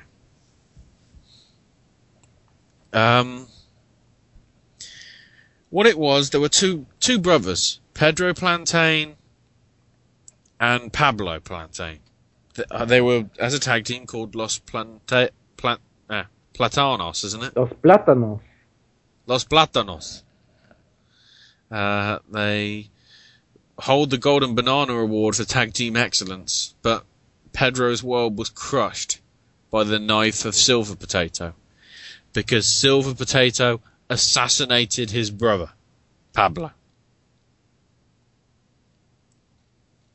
Stabbed, murdered, ending their dominating time as a team.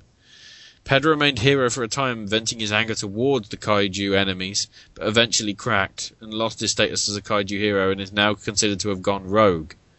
However, at the event in 2010, Pedro went into a cage to fight Brother Fist because he refuses to continue paying the Iron Brothers to work for him.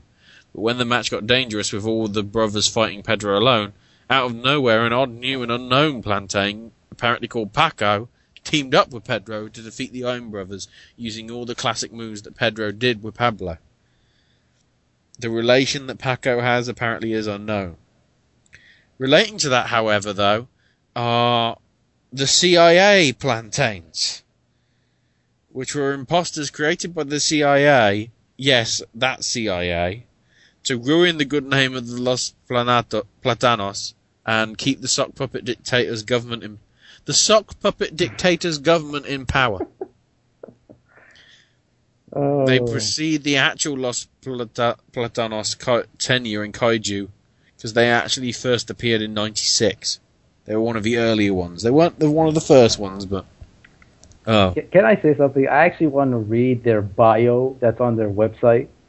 I don't even want to touch that because that's scaring me. I'm gonna read it in Spanish and I'm gonna translate some of the words. So here it is. El orden social es un pequeño burgo, drogas, celebración. Burros por todos, Manuel Trabajadores. Los lobos grandes, gusto, revolución. El sock puppet dictator son los muertos. En el día con mucha sangre. Basically, what it's trying to say, the social order is a small drug celebration. Donkeys all day, manual workers. The big wolf likes the revolution. The sock puppet dictator are the dead within the day with a lot of blood. So yeah, that pretty much sells it right there. Already this makes more sense than Aces and Eights. Congratulations, Kaiju. But now we get to the human people. So firstly we've got the Commissioner, which if you remember we talked about on the first time we mentioned, the overseer of all the Kaiju Big Battles, but apparently he died 1 April from eating too much chocolate as a bad diet choice, resulting in heart attack. You see, the Commissioner should have been on DDP Yoga. Come on. Loud and Noxious, who the announcer and the Commissioner's nephew. Loudon was basically forced to substitute for Super Wrong and actually won his first fight against Call Me Kevin, previously mentioned, with a top rope diving headbutt. In 2008, he actually became the ring announcer and sometime commentator for Shikara as Gavin Loudspeaker, in addition to his Kaiju Big Battle duties, but he started in 2001, so technically Loudon, Gavin, whatever you want to call him, has been going for nearly 12 years. Good on Mr. Gavin / Loudon / somebody. You've got Beeve Wallace, the Beeve, who is Loudon's sidekick and co-commentator, who is a geek and is wearing a fez and thick grim glasses. Actually, he looks like Carl Pilkington. Paperclip Carl Pilkington, people. That's all I'm going to say. Google him. Jimmy Sprinkles, who's Kaiju's #1 superfan, who was brutally assaulted by the Sea Amigos after attempting to join them by singing Stay, I Missed You by Lisa Loeb 5 years ago. Okay. Then you got the referees, Jingle and Nikuman. Jingle is the senior referee and is currently on the run after being accused of murdering the commissioner. And the junior referee, Nikuman, has been injured helping Power Ranchuru from a zombie plantain assault. Oh, now there's zombie plantains! And after being attacked by Vegetus as well, but also continues to come back despite everything. Then Andy Salbino, who is the construction worker responsible for creating the building scene in a Phyto cityscape and reconstructing them after the battle.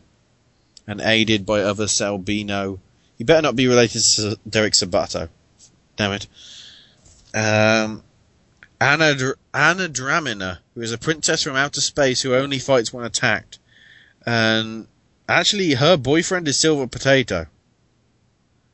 But her relationship with him is uncertain ever since he betrayed the Kaiju heroes. She hasn't been seen in Kaiju for several years, and it's implied on the Kaiju website that she is dead. That's nice. There's the Kaiju Regulatory Commission, which is Kaiju Big Battle's answer to the United Nations. Apparently they meet in a big building as well. I don't know. They uncovered the threat of the monster battles on Earth and have banded together to keep Earth safe from evil. And then we get to the 3 real wrestlers. First up, as we mentioned I think last time, Chris Hero. Cassius Ono, whatever you want to call him now.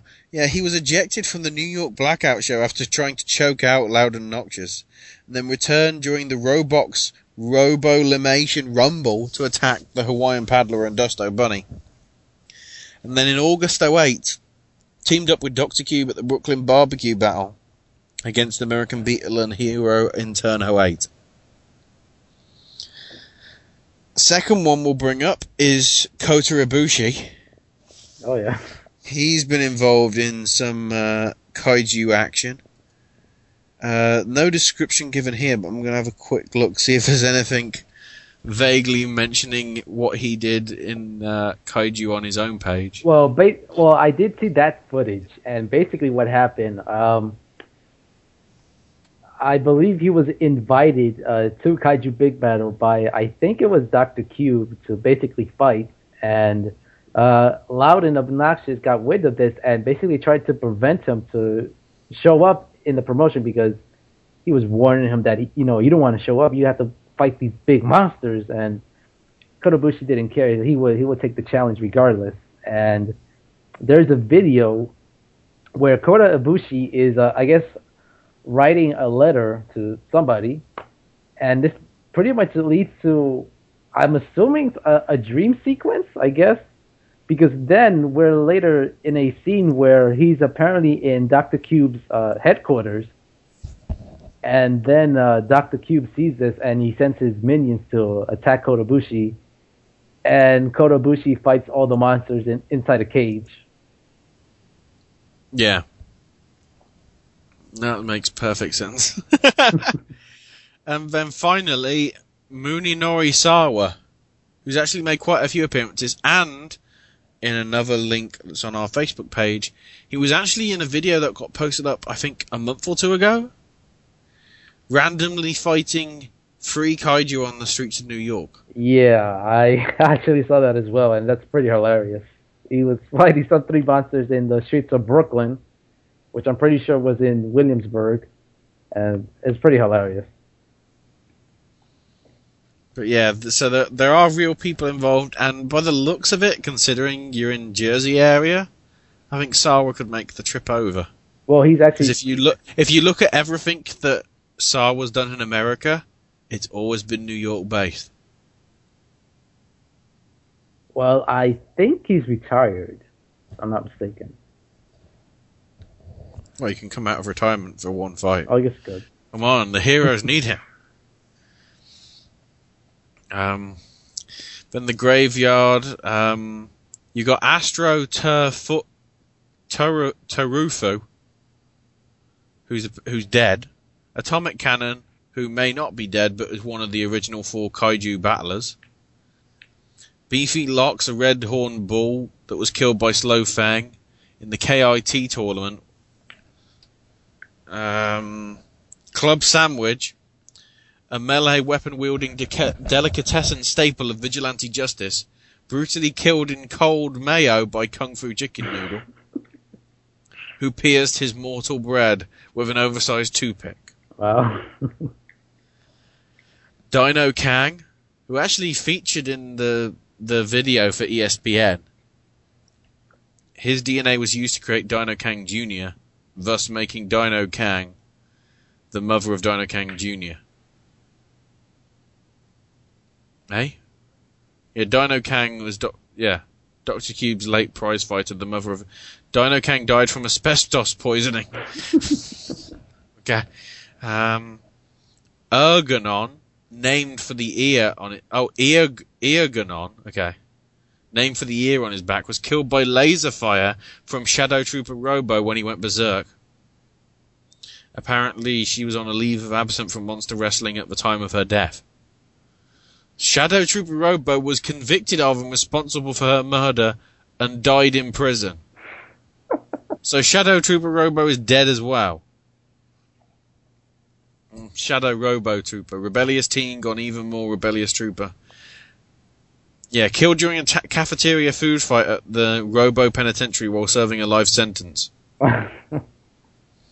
Goldenrod, one of the first kaiju females, and worked for the heroes, was similar to a bounty hunter and detested all city-crushing monsters. Occasionally used a huge gun blasting opponents, which are pollen-like sleazing powder, but met her end at the teeth of Skydeviler in a karaoke contest gone awry. In Uchu Center Kabuchiko, so actually in Japan. I don't know. They like it over there as well. Oh, crap. Now the aforementioned very first monster, Midori no Kaiju, Big Green Monster, was a towering green lizard and the first great champion ever since the conception. Also one of Dr. Cube's greatest fighters. He came from Mars on search to find more cities to devastate after he turned all of Mars into a graveyard. While on Earth, he eventually allied with Dr. Cube. They were not best of friends and did fight sometimes, but the quarrels didn't stop them being teammates. His career and life, however, ended at the Shogun Showdown when Kung Fu Chicken Noodle mutilated him with his infamous meat cleaver. His corpse later rendered into millions of his meat. Okay. Mephora, who is a monster made out of pipes and looks like a muffler, hence the name. And apparently he's dead. Doesn't say how. Multi-Moog, killed by Slow Fang, who ripped his heart from his chest. Indiana Jones, anyone? Polo Cato, a large fighting cat skunk, who is now believed to be dead. Pablo Plantain, we already said about. Sentai Jin, an astrophysicist given a robotic body after a freak meteor shower, who died later when his laboratory exploded. Wow.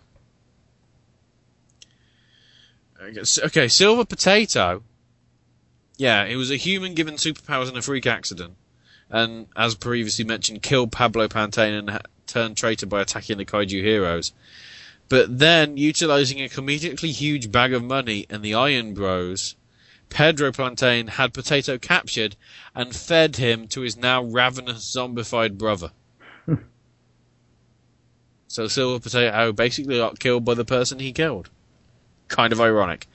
And then Skydeviler, a large one-eyed kaiju with a small cranial capacity and the big ability to devour anything it sees without considering the consequences. When Skydeviler died at the end of the Shocking Truth DVD, it left behind a mysterious egg which was stolen by the posse. And that's what became Baby Deviler, which is apparently being trained up by Kung Fu Chicken Noodle and whatever. So that's all the Wikipedia stuff about it. But wait, there's more apparently. Uh-oh. Because on Kaiju's Twitter, actually before we get to that, we will mention that I believe that there's only a couple of matches which might be coming. Seems to be that Iron Brother Fist wants to take on Kung Fu Chicken Noodle for some reason. I'm not sure why, because I don't know the story. But they actually announced in December who American Beetle was going to defend his title against. I actually believe I left him out. I didn't mention him. Sekhmet, who is the first mate of G the Space Pirate, and is a giant lizard-like creature named the Monolithic Marauder, who is one of the biggest kaiju in the universe and one of the most feared. If you look at him, he's kind of like Godzilla in size. Kind of thing. And yes, he will be... Again, there's more about him in the video. Apparently he's got a band on his leg that controls it. And the clip, basically, he says, the band is nothing. It lost its power ages ago. I just do it for the heck of it. Which is kind of cool. But now, we come to what it is. On their page, on their Twitter, I'm only going back about 6 months, but they do post fun facts. So here are some of the fun facts that you may not know. In fact, nobody knows about Kaiju Big Battle Stars. Fact number 246. The Iron Brothers actually belong to a pseudo-religious cult led by the secretive Iron Maiden. Fun fact 480. You can tell which day a minion was made by the colour of its shirt tag. Fun fact number 919. Silver Potato had 2 cats called Sinister and Dexter. Fun fact 122. The steam-powered tentacle boulder can only survive 10 minutes when his furnace is extinguished. What makes you think that's going to be a storyline down the line? Oh my god. Fun fact 139. Kaiju announcer Yukon is on the run from the law for stealing a truckload of chocolate microphones in 2003. Okay. Fun fact number 426. Dr. Cube has 73 backup helmets. Fun fact 106. Dino Kang's genetic code was 49% kangaroo, 49% dinosaur, 1% black-eyed pea, and 1% unknown. God damn you, Fergie. Anyway, fun fact number 685. Dino Kangs can make about 10 sounds. Cycloptopus make about 100. Fun fact 925. The Danger Cage was originally called the Danger Pallet of Doom, but became the Danger Cage in 2001. Fun fact number 26. The Zerktodian alphabet only has 112 letters. Only that much. That's a bit disappointing. Fun fact 425. Nepalian can't walk backwards while chewing gum. Fun fact 33. Skydeviler eats through donuts 2 times faster when listening to emo music. Fun fact number 436. Uchu Chu has orange teeth. Fun fact 885. Steam Power Tentacle Boulder played Eli Whitney in an off-Broadway play. Okay, fun fact number 305. Silver Potato invented the 3-sided die so he could win a bet. That's pretty clever. Fun fact 686. Dino Kang Jr. can hold more food in his mouth than his belly. Fact 374. Thomas Edison coined the word kaiju and sold it to a group of Japanese businessmen for $27. If you know the history of Edison, that actually could be true. Fun fact number 730. The fear of fighting vegetables is called luchalaconophobia. Wow. Apparently. And I think that is all. Just having a quick look. I don't even want to scroll further down, I think. Okay, the Kaiju is even putting tweets out in apparently Japanese. That's a little worrying. Well, you know, it's kind of funny that you bring up the Japanese because during this research, I actually found a video of apparently Japanese TV doing somewhat of a news report on Kaiju Big Battle, and their reaction is pretty much is priceless, to be honest. They seemed like they enjoyed it. And, since I don't know what their reaction, what they're trying to say, I don't speak Japanese, I don't know what their reaction is about this concept, but they seem pretty happy about it. Yeah. They would be. They're pleased about anything. Well. But actually, if you look at the videos on their channel, on YouTube anyway, they have facts at the bottom as well, which I haven't got them in front of me, but... Oh my word. Oh wow, apparently there was a sampler that was done last year that was... You can stream it for only $2. I am now clicking that link in some perverse kind of mind mess. Anyway, that's the ins and outs of Kaiju. If you are interested, it is available as a live stream on the Friday evening before WrestleMania. I personally feel you'd be better off listening to the open book, because it'll be a whole lot more interesting. Well, I don't know about that. I would say if you're looking for entertainment, I think definitely check out Kaiju Big Battle. No offense, actually, but I think it's... If you can cope with it. I'm actually looking, apparently this sampler has 8 matches, and it's $2. That's a good deal. Get that, and if you're intrigued any further, buy it. If you're not, don't. Or, they used to do the shows in anime conventions, so... If there's an anime convention near you and there happen to be Kaiju Big Battle, maybe there's a chance there. Yeah, as long as you don't have to pay too much. I'm actually they have got pay-per-views on Smart Mark, but they're all like $10. So if you, to be honest, go for the sampler. That'd probably be your best route. I don't know who's providing the live stream. Have they said? It's WWN Live. Oh, okay. Right. So there's Kaiju stuff actually on there, but it's WWN that's doing the stream. Okay, that's alright. Right, with that, we're going to get away from that very quickly.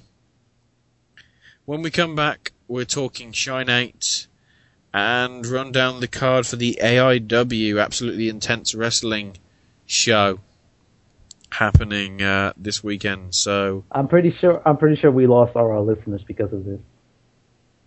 Well, I don't know. That'll make up for last week's good numbers. If you are still listening, wow. Thank you.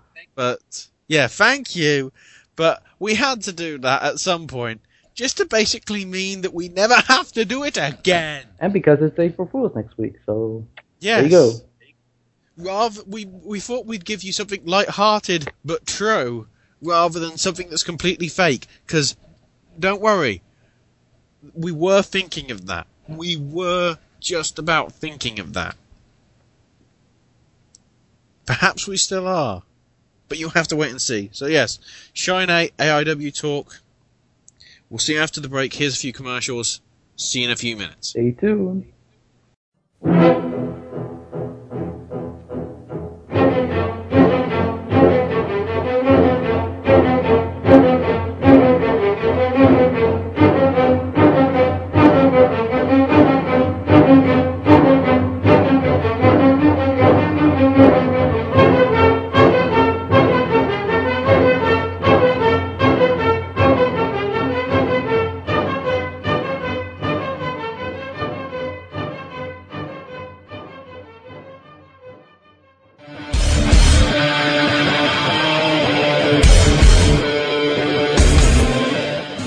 TNA Impact Wrestling fan?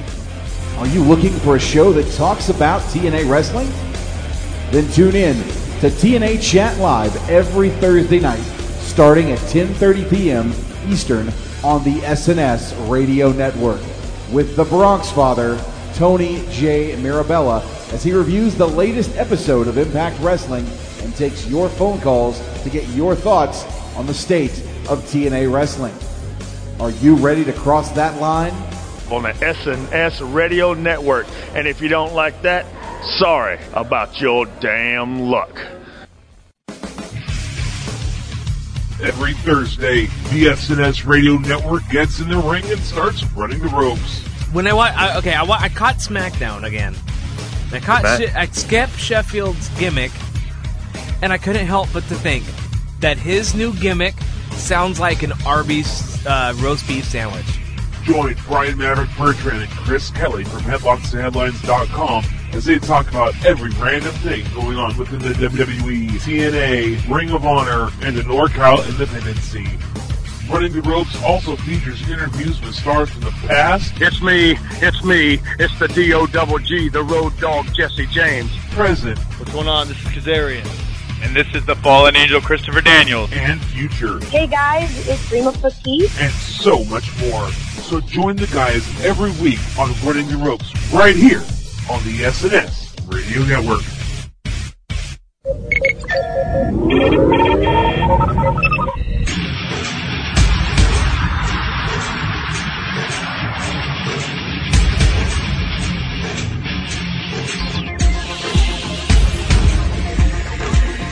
Hey, wrestling fans.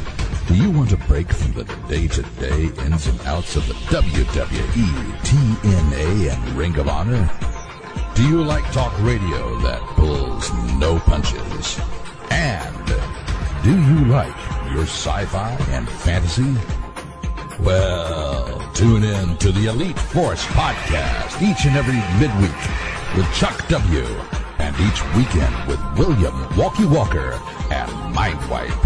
Exclusively on the SNS Radio Network and the Chris Jones Gaming Network. Yeah.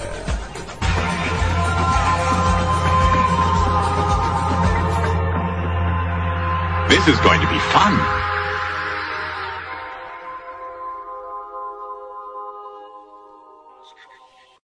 JJ6A. His charm is so contagious, vaccines have been created for it. Years ago, he built a city out of blocks. Today, over 600,000 people live and work there. He is the only man to ever ace a Rorschach test. Every time he goes for a swim, dolphins appear. Alien abductors have asked him to probe them. If he were to give you directions, you'd never get lost, and you'd arrive at least 5 minutes early. His legend precedes him, the way lightning precedes thunder. He is JJ6A, the most interesting man in the world. He has amassed an incredibly large DVD library, and it is said that he never once alphabetized it. If he were to mail a letter without postage, it would still get there. When it is raining, it is because he's thinking about something sad. The pheromones he secretes have been known to affect people miles away in a slight but measurable way. He once punched a magician. That's right, you heard me. His blood smells like cologne. His hands feel like rich brown suede. JJ6A. He is the most interesting man in the world. I don't always drink beer, but when I do, I listen to Wrestling News Live. Stay thirsty, my friends. Stay thirsty.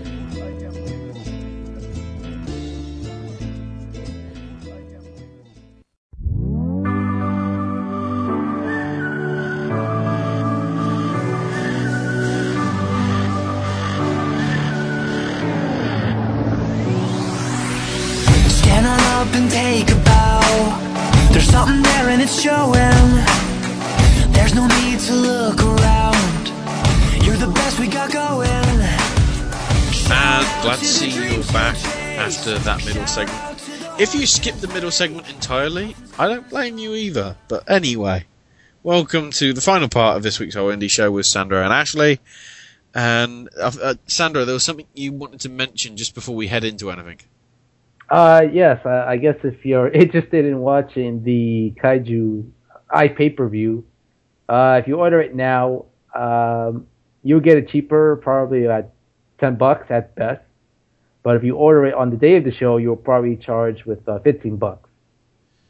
But that's normally the situation with all the WWN stuff, isn't it? Yes, that also includes the Dragon Gate USA shows, the Evolve shows, and the Shimmer shows.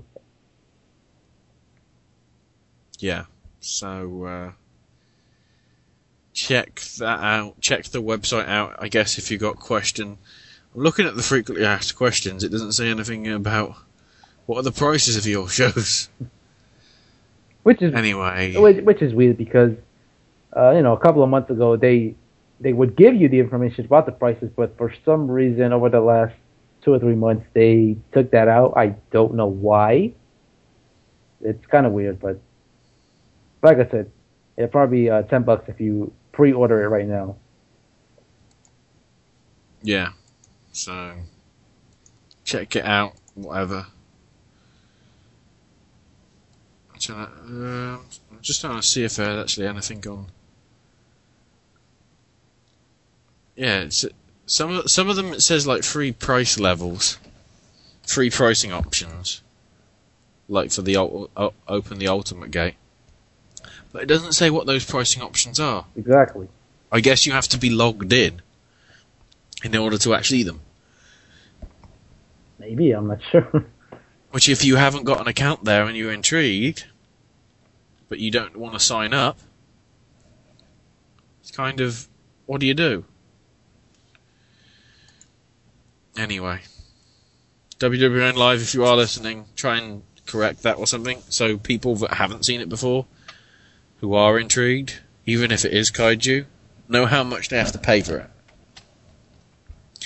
Anywho, now we jump into the final show that we need to review and give results on, which is last weekend's Shine 8 card from Ybor City, Florida. And starting off with a pretty decent, if under promoted, I guess. It wasn't huge match. It only went for about 5 or 6 minutes, I think, which saw Luscious Latasha take on Vader Scott. I mean Nikki St. John. I was about to correct you, but yeah. Sorry, I just said Vader Scott because they look exactly the same. Well, yeah, they look a bit similar, but not too similar. But I understand where you're coming from. They both wear glasses. They both have stockings. They both have like AJ-style checkers on their pants. Well, enough said. Well, anyways, this was a decent match. That was not too special. It was a short match, but Nikki St. John was pretty much dominant throughout the match. And a funny thing was that she had the glasses on throughout the entire match, which I thought was kind of funny. Yeah, true. And she got the win, by the way. Yes, got the win with... it was basically a bulldog from the corner, wasn't it? Yes. Nice little move, though, I will say that. Next up, we saw Brittany Savage, who, when I first saw her, I was like, wow, welcome to Barbie. Because it was very... She did look very plastic, let's just say. Wow. With the greatest of respect. What are you trying to say? The hair just looked fake. The face looked fake. She isn't fake because she actually was a pretty damn good wrestler, but it's just the way probably the light was hitting her or whatever. I don't know. Wow, tell us how you really feel. Yeah. Well, it clearly is how I'm feeling over these past few weeks after that rant I had on the TNA website. God damn. You know, it was just the way she appeared, possibly the makeup that she's got on, but you know, she's still attractive. I'm not saying like, oh, she's completely ugly. I'm not kind of that stupid thing. The important thing is she could wrestle. Yes. Yes, that's what matters. She was taking on Su Yung, who also, again, some people would look at her and go no, but the important thing is, but you know, as I say, both of them can wrestle. Overall, this was a good match. Okay, you had quite a few good matches in a row here. You were building up to the big fights that they were promoting quite a lot. But a very good match between the two and a nice Yellow Fever submission. Yeah, very good, interesting submission. Su Yung is getting better at every show, and she's getting quite some popularity in Shine, and I wouldn't be surprised if she would get signed by any of the two companies. Yeah, that's certainly, I'd certainly agree with that. It was from then on that I actually noticed, I don't know if this was for every match, but Daphne, who is the host, apparently likes putting random time limits on matches. Oh, she does that every show. This match will have a 34-minute time limit. That's how she Of course, later on, when it got to 69, huge cheer from the crowd. Yeah. Mainly because of the bar. Duh. This is the same place that does... Is this the same place that does the $1.25 beer? No, that's in Chicago. This was in Florida. Okay. But I wouldn't be surprised. Was it free beer? I don't know. I don't think so. You wouldn't make no money at the bar. All I know is throughout the whole event, Daphne sounded drunk. Hell, at the start, she went hashtag drunk Daphne. Yeah, I did notice that. That's a worrying sign. I did notice that. She's quite a personality in the Shine show. Oh yeah, definitely. At first, when I was watching it, a couple of shows ago, I was kind of bothered by it, but it just grew on me, and I didn't mind it. So, yeah, it's fun to listen to her, whether it's on the ring announcing or the commentary. Yeah. Next up, saw Brandy Wine, who apparently is a veteran, with previously apparently she brought out a tag team partner as a cardboard cutout on a stick, but this time the actual real Malaya Hosaka accompanied her, taking on Jamie Jameson. And this was a good match as well, because obviously here, because you had two people in the corner, you were getting quite a lot of interference from Hosaka. But eventually, Jameson managed to knock Hosaka off the ring apron, and then managed to do a small package on Brandy to get the win. Yes. Now, before I give my thoughts on this, now actually, was this one of the matches when you gave your prediction that one of their names was similar to somebody you knew? Yeah. Now, who was it? Brandy Wine. Now, I must say, the wrestler Brandy Wine looks 15 million times better than the Brandy Wine I know. Wow. Basically, the Brandy Wine that I know, look into a black hole, and that kind of is, you wish the black hole was this person's face. Damn. Okay. Not that there's anything wrong with ugly people, but that one was just a bit too messed up. Wow. Anyways, this match itself, another good match. I actually enjoy Brandy Wine, how she did in the ring and her personality. And Jamie Jameson definitely impressed me. She could be one of those, definitely up-and-comers in Shine. So My prejudice over the name Brandy Wine is now gone. So I look forward to seeing more of these two, especially Jameson. Brandy Wine will always be the wrestler now. The other one will just have to be called Real Fucking Ugly Chick. Anyway. Next up, very good match here as well, in my opinion. Sojo Bolt versus Santana. I think goes by name in other companies as Santana Garrett, isn't it? Yes, and it's the same Santana that showed up at one of those pay-per-views from TNA that probably nobody will watch. Well, maybe I will. Oh. Or maybe I'll watch the women's one just to be curious, because there were a few talents that were there and I want to see them. But she was revealed as the 437,872nd member of Aces and Eights. You're thinking of somebody else, but we'll get to that later. No, she was the 473,271st. Huh. Okay. Probably. Unofficially, there is about 7 billion people. Everybody somehow is part of it. Sadly. Don't ask me how, but the Aces and Eights have that way. Apparently they hacked the United Nations or something. Kaiju sending Sekhmet out to get them. Yeah, like you said, anyways, back to the match. Another good match. Yeah, Sojo Bolt Santana, good match. Yeah, pretty good back and forth between the two.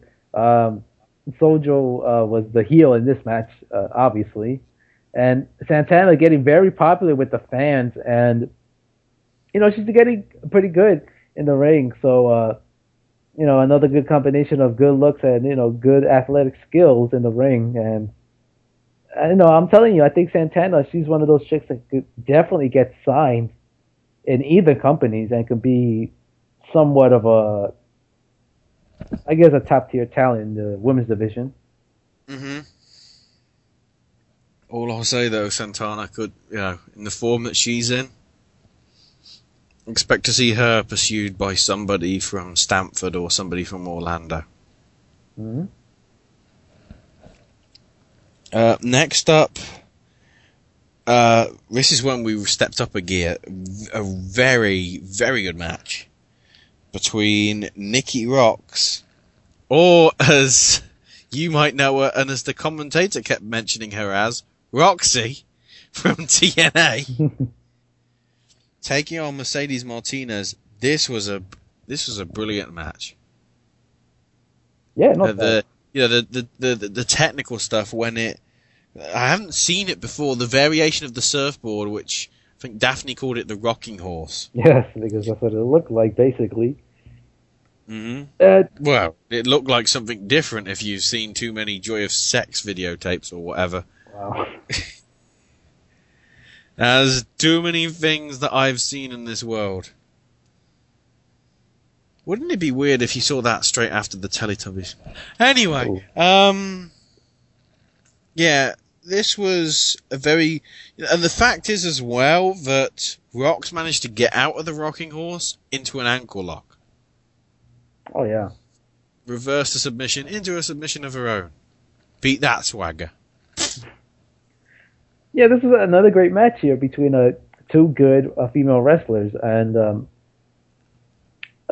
this match could have went either way because there was a point where, where Martinez was dominating the match, or there was a time where Nikki was dominating the match, and it could have went either way. The finish came when Mercedes Martinez basically hit a fisherman brainbuster for the win and winning the match. But this didn't stop because before Martinez even left the ring, there was some commotion by the bar area. And there was some commotion, actually, I think, by the front door, wasn't it? Yeah, pretty much. It was in the same area. But what happened, Ashley? Tell us what happened there. Well, turned out, who broke in through the front door? Leva Bates and Kimberly. So the match started immediately. And tell us, what was Leva Bates cosplaying as? As I mentioned last week, and as was teased in the video, she was Bane. And at one point, as if she was speaking without a microphone, there was some weird thing where she was basically quoting Bane. Yeah, there was a point where I guess her... And then the Deshe Basarad chant started. Yes, I'm assuming her video promo from last week aired over the speakers. No, it was different. Was it? I thought it was the same.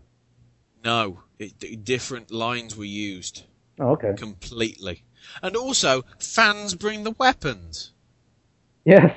No fans gave them weapons at all. I know. They were in New Jack's garbage bin. Sorry, I just wanted to do that because apparently everybody marked out about it on the lockdown coverage that we did. But anyway. But yeah, and as Bane, she was trying to talk on the mic at one point, and as the regular Bane in The Dark Knight Rises, I couldn't understand what she was saying.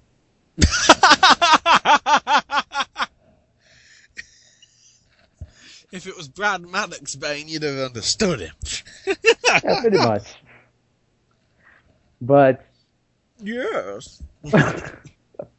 Oh my god. But there was a lot of spots that were just kind of crazy. There was a point where Leva Bates hit a pedigree on top of the speakers, which looked pretty bad. The New Jack speakers. Sometimes they did get really bassy, those speakers.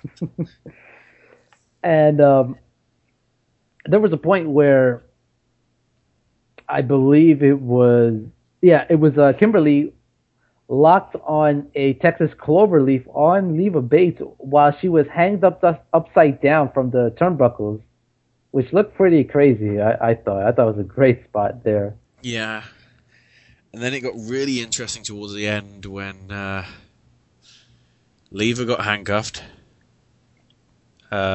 Basically, she got handcuffed up and then tied to the ropes pretty much. Mm-hmm. And Kimberly got a cookie sheet and started beating the crap out of it. Oh, yeah. Against Leva's head. And the referee just stopped the fight. The key thing is, though, this match was fans bring the weapons and an I quit stipulation. In essence, this is your Stone Cold Bret Hart. Because Leva never said I quit. Mm-hmm. She just passed out.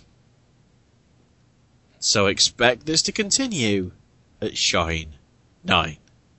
And I'm wondering what stipulation will happen there. I seriously am afraid as to what it will be.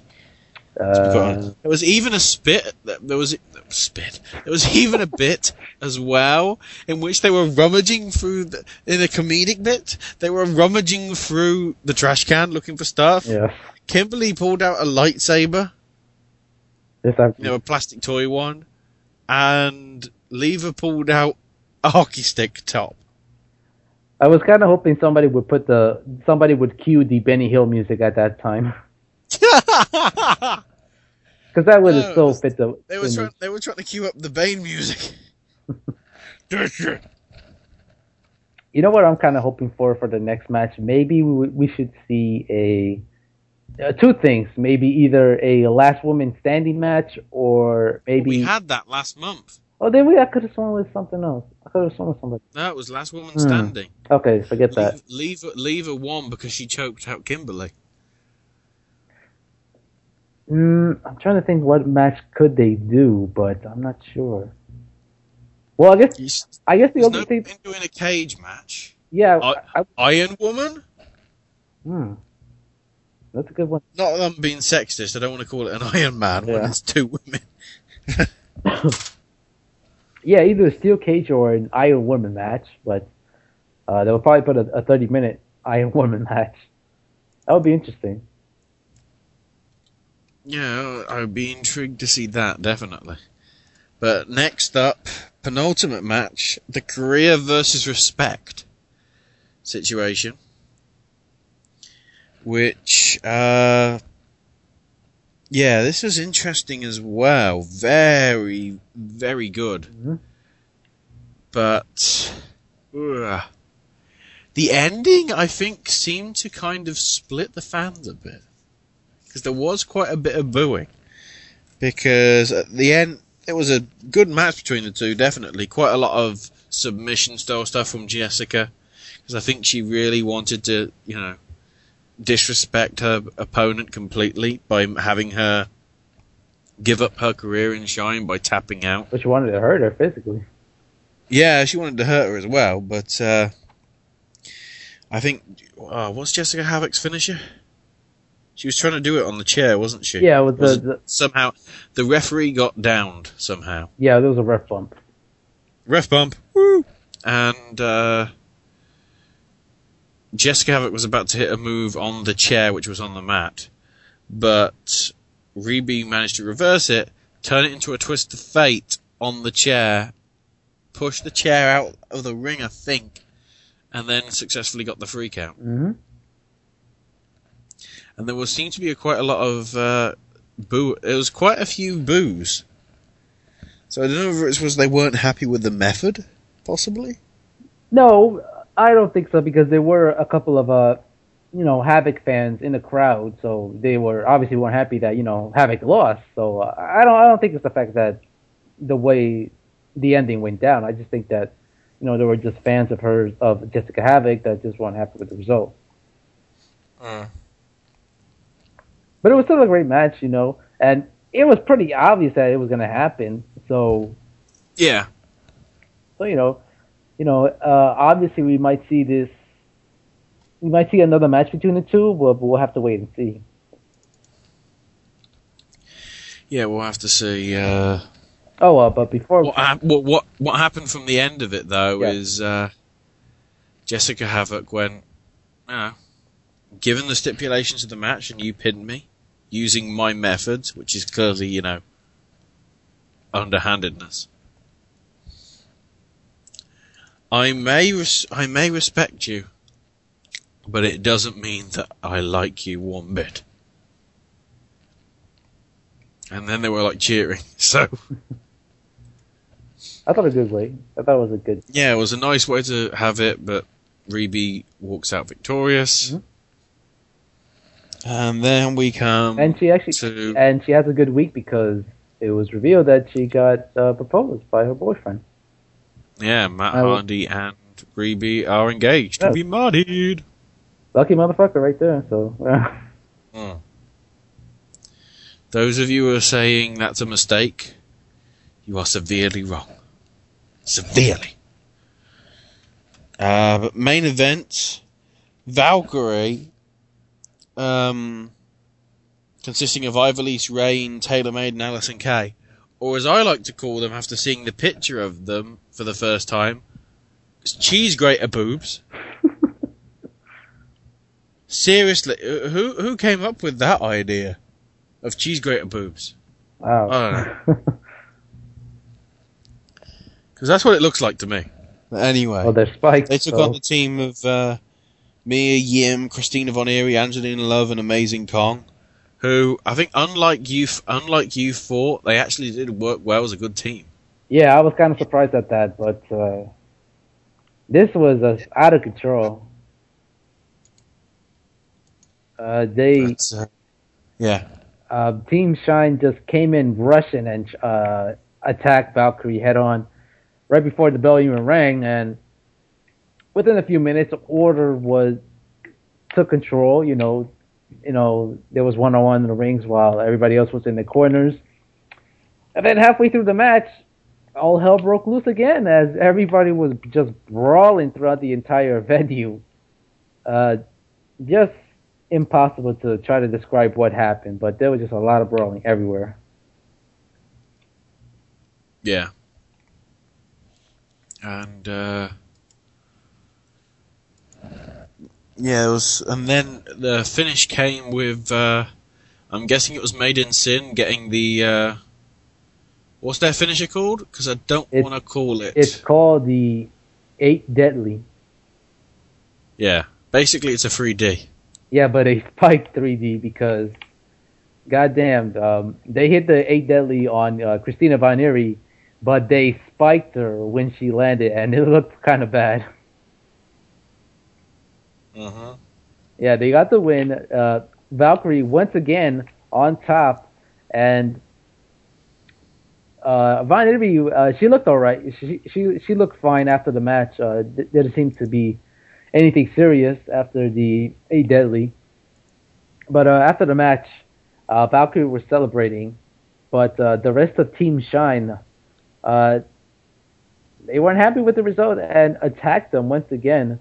But this time, everybody except Ivelisse left the ring, and Ivelisse took an ass whooping by everybody else. Everybody else on Team Shine basically hit their finisher on Ivelisse, and Ivelisse was left pretty bad. Yeah. She had to be carried out, didn't she? Yeah. So yeah, overall, grade-wise, I can't be overly negative, but not all the matches were excellent things, but because the kind of opening few matches weren't really brilliant, I'm probably have to edge it to a B+. That might be a little harsh, but it's on borderline A-, B+. Mm-hmm. It was a pretty good show. I think you could have had better matches. The main event being 4-on-4, kind of, you could have had more tag team matches down the line, because if you look at it, there were no tag team matches apart from that. Right. Normally you do have at least a couple of tag team matches in Shine from the results that we've covered previously. Yeah, I'd probably give it a B+ as well. Another great show by Shine once again. I guess some of the matches could have went a bit longer, but that's just my only complaint. Not really a bad match throughout. Every match was good to, very good. Can't really complain about nothing else but that. But other than that, what did you think was the match of the night? Personally, just because of all the storyline that it had, goddamn Kimberly and Lever. Probably closely followed by Korea versus Respect. You know what? I'm going to go with the Bates and Kimberly match as well, because I thought that was a really good match.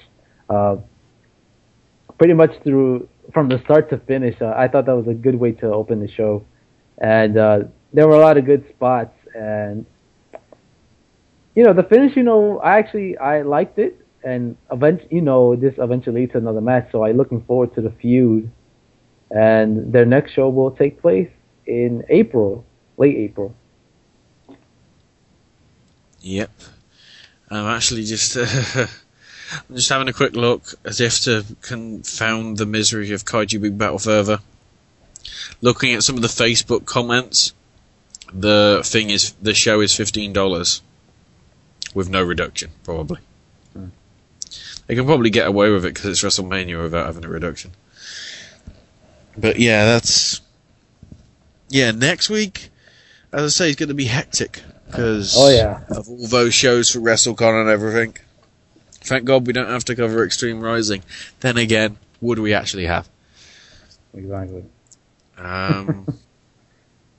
I'm still intrigued though as to what $5 wrestling has. I might have a look at that while we go through this week. I think it's the only card happening this weekend, mainly because everybody else is preparing for the trip over to New Jersey. So this is the AIW show, Gauntlet for the Gold 8. Yes. Happening at Turner's Hall in Cleveland, Ohio this Friday. $15, first come, first serve admission. This is complicated because there's quite a lot of big matches here. Oh yeah. And not big matches. But for a couple here that aren't definitive matches yet, the AIW tag team titles will be on the line with Hope and Change. Who is it? Vader Scott and Gregory Iron. Yeah, Gregory Iron, that's it. Will be taking on somebody. To be determined. We don't know who. Yeah. I still think they'll retain. Oh, yeah. But I'm going to make a bold... I think Vader Scott's become my new fave. But I'm going to make a bold prediction, and I think that they're going to take on the Irish Airborne. Oh, okay. Yeah, because they lost the titles to them, didn't... Or no, Irish Airborne were supposed to be taking them on, but that never happened for some reason. Mm-hmm. And then we've also got the fact that Tim Donst will be making some sort of announcement or statement about his future. Mm-hmm. Now, this is only in AIW, so whatever it is, it's only going to affect AIW. Mm-hmm. So it'll be interesting to see what he has to say.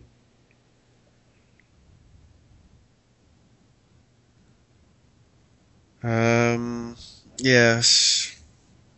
Could it be that he's going to, disappear? Possibly? It's possible. But at the same time, I'm not sure why he would. I think he got the win over Eddie Kingston at their last show, Conspiracy Theory, back in February.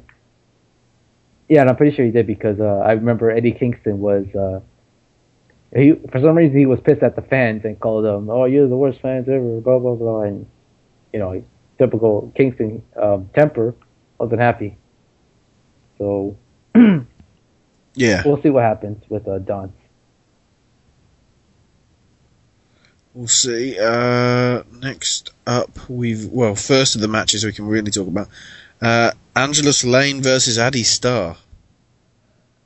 For this one, continuing as impressed of what I saw from Addy Starr in the Girls' Night Out show, I'm actually going to go for her getting the win. I'm going to go with Angelus Lane. Okay. Next up, Ethan Page, alongside, as ever, Silesia Sparks, taking on Josh Prohibition. It's an interesting one. Yes. For this one, I'm gonna go with Ethan Page. Okay. I think just because of Silesia going to be there as well, I think Ethan Page will win that one as well. Next up, the Batiri taking on the Jollyville Fuckets. Whee! Got a little name. I'm going to go with the Batiri here. Just because of Veronica getting involved, I think the Batiri will win, yeah. Next up, #Nixon. I don't know which two out of Nixon it is. It's Ricky Shane Page and Bobby Beverly. Okay. And they're going to take on a team of Johnny Gargano and Josh Alexander. This is interesting here. Nixon is definitely the obvious dominating heel group in AIW, but an interesting tag team with Gargano and Alexander. I'm going to go with Gargano and Alexander here. I think they're going to get an upset over Nixon. Yeah, well, I think their faces all after the fact that Nixon seemed to be on the rise. I think they're going to get a knockdown, a peg or two by Gargano and Alexander. I think Nixon will still attack them at the end. But yeah. I think the faces will win out this time. Mm-hmm. Now, next up is, I guess, one variant of the Gauntlet for the Gold of sorts, because it's going to be a 6-man single match. First pinfall gets the win. It's going to be Davey Vega, Lewis Linden, Marion Fontaine, Colin Delaney, M-Dog Matt Cross, and ACH. Now, this is interesting because this 6-way scramble match has 2 stipulations here. Okay, it's got stipulations. The first stipulation is that the loser of the match will enter the Gauntlet for the Gold match later that night at number 1. Now, the winner of the match will face Eric Ryan later in the night for his Absolution title. Yeah. So let's do 2 picks for this one. Who do you have for the winner and the loser?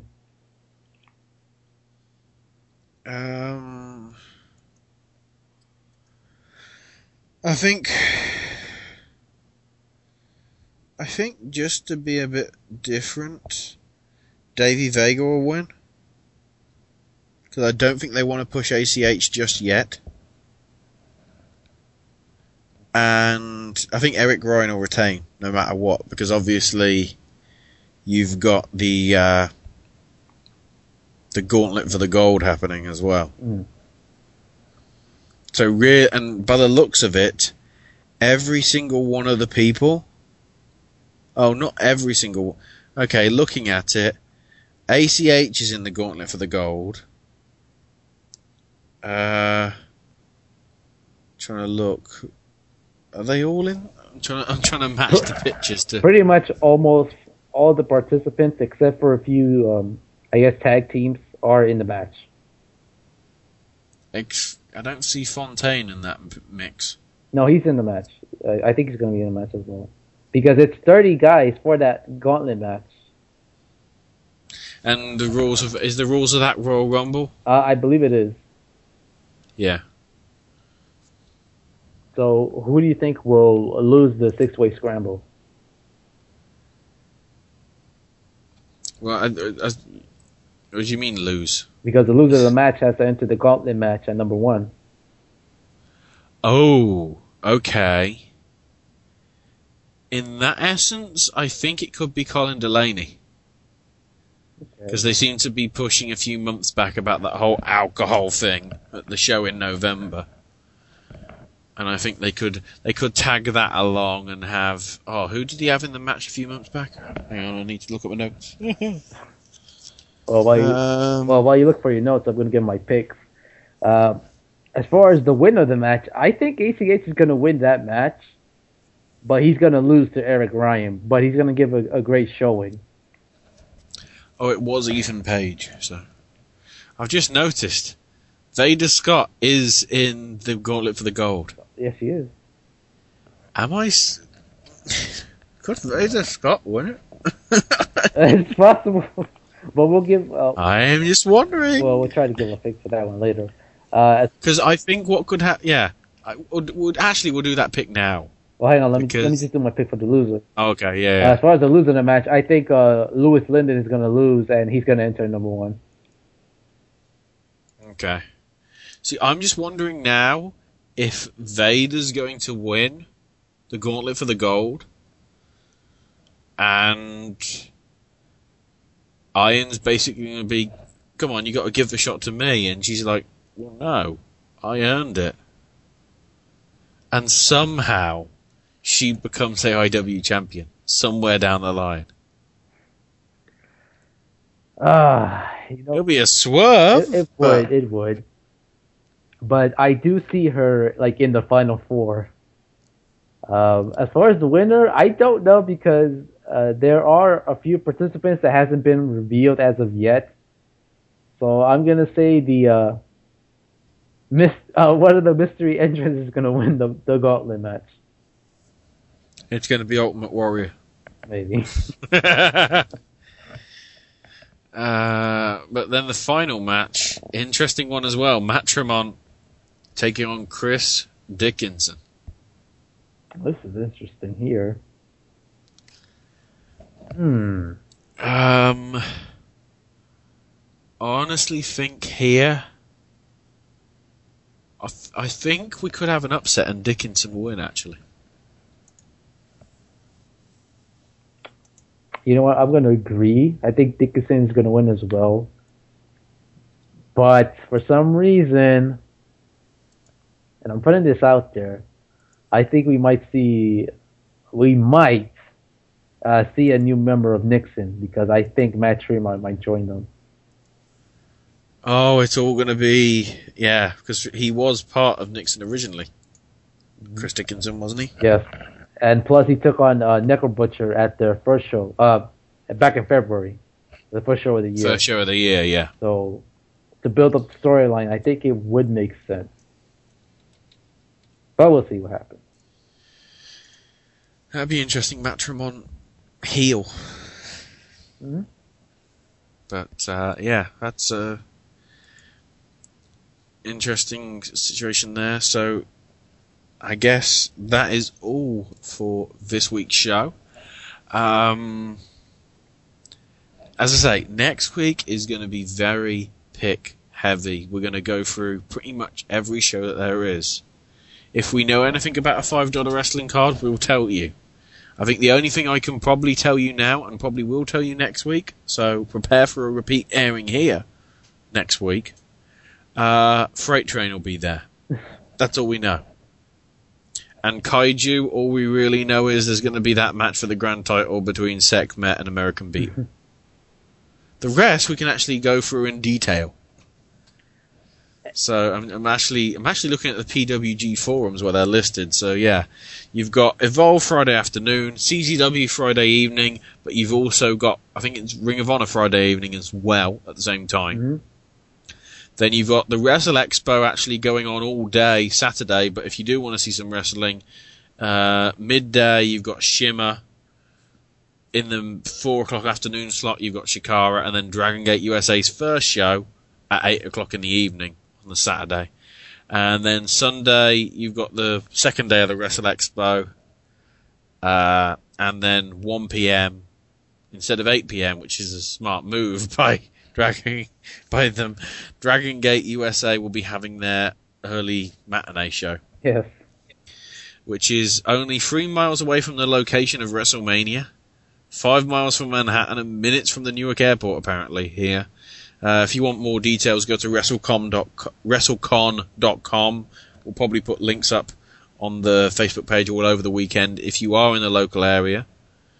I'd actually like it if, like, on the Friday, considering it's afternoon, whether Bronx and JJ and Harmony could go to the Evolve show. Because the Evolve show will have some great wrestling if they do get a chance. I'm not sure they would be interested. But it would be cool if they would, though. Well, no, they'd be less interested in CZW. Oh, yeah. Although I think Harmony might like blood, because there's that famous story that she busted up JJ in his forehead. Yeah. Oh, yeah. Yeah. But yeah, hopefully Harmony, JJ, you both, if you are listening to this, I hope you both have a great time in New York, whatever you do over the course of that week. We'll probably do this again next week, but because you'll be in probably the middle of the Hall of Fame ceremony. Hopefully I'll see or WrestleMania itself. Or at WrestleCon, or DDP Yoga. But anyway, yeah, hope you both enjoy it. I'd like to see Bronx go. How far is it from Bronx, do you kind of guess? Is it quite a way? No, it shouldn't be that far. If he has a car, it wouldn't be far, but I don't know. Yeah. But, yeah, if you are in the...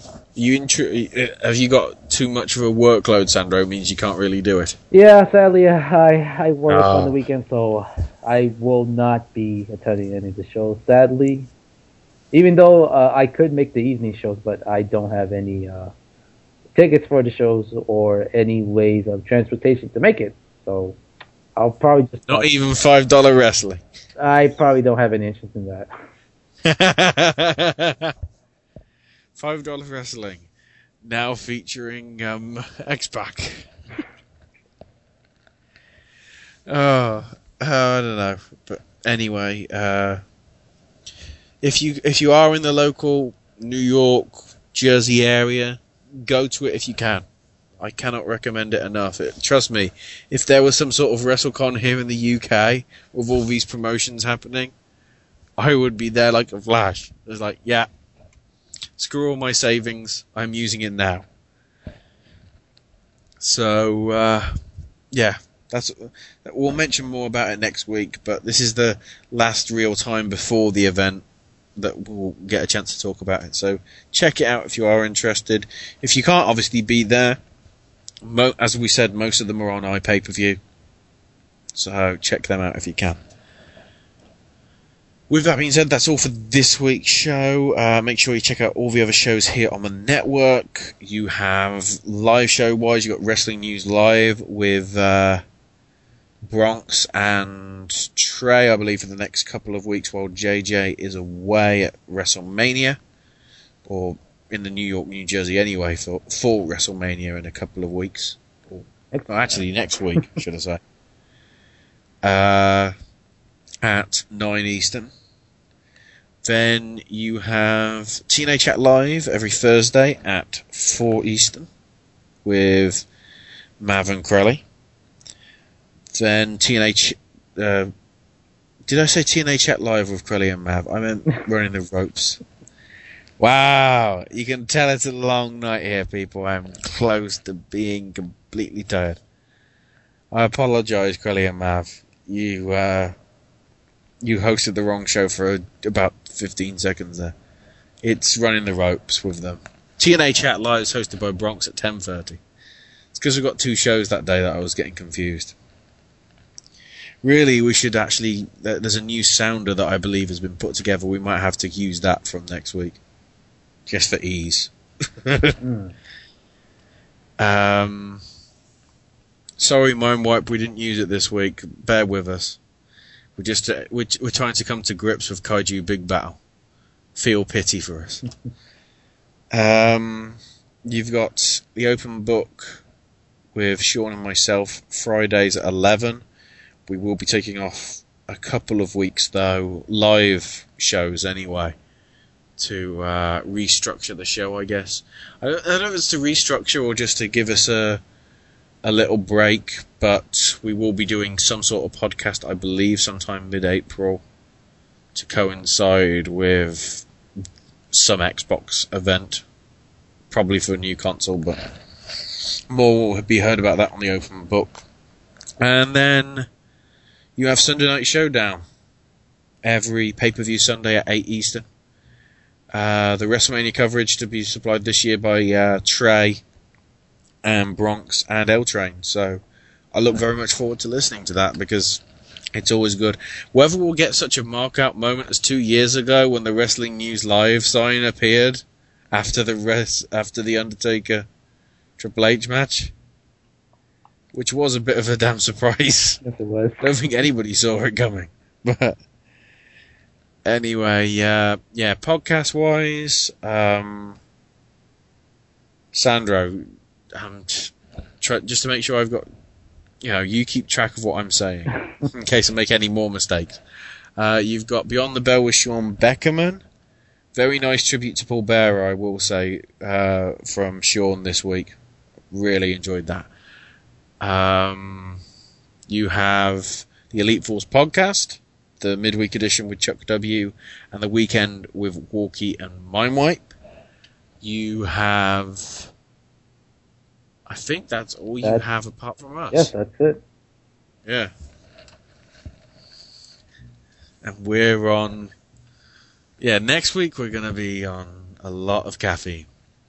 Well, maybe you, but I don't know. Too much about me. Well, I have to be on caffeine. Oh yeah, you have to. To see all the... Oh, look at it. Combat Zone Wrestling starts at 8 o'clock my time. We'll give the details out next week. No, but it's 8 o'clock your time, which is 1 o'clock in the morning my time. Oh. Then again, I have to be up 4 in the morning for open book, but it's especially bloody... Why do we have to go up against Kaiju? Oh. And they'll be on till 2 a.m. Yeah, that's it. That's even more crazy thing. I don't think we should try and challenge them to try and see who goes off air first. Seriously. Anyway, song of the night this week is the almighty Harlem Shake. Ha ha! Yes! Uh-oh. You see? You should have seen this coming. April, a whole load of hilarity. Look at all these videos on the internet. Whole load of hilarity. Let's bring out the Harlem Shake, people. So, with that, have a good night, people. We'll see you next week as the road to WrestleCon and WrestleMania and everything gets goddamn congested. And, yeah. I nearly forgot my liner. Wow. That was Sandro. This was Ashley, and all of that was your weekly slice of indie goodness. I'm officially stupid. Good night. See you next week. Con los terroristas.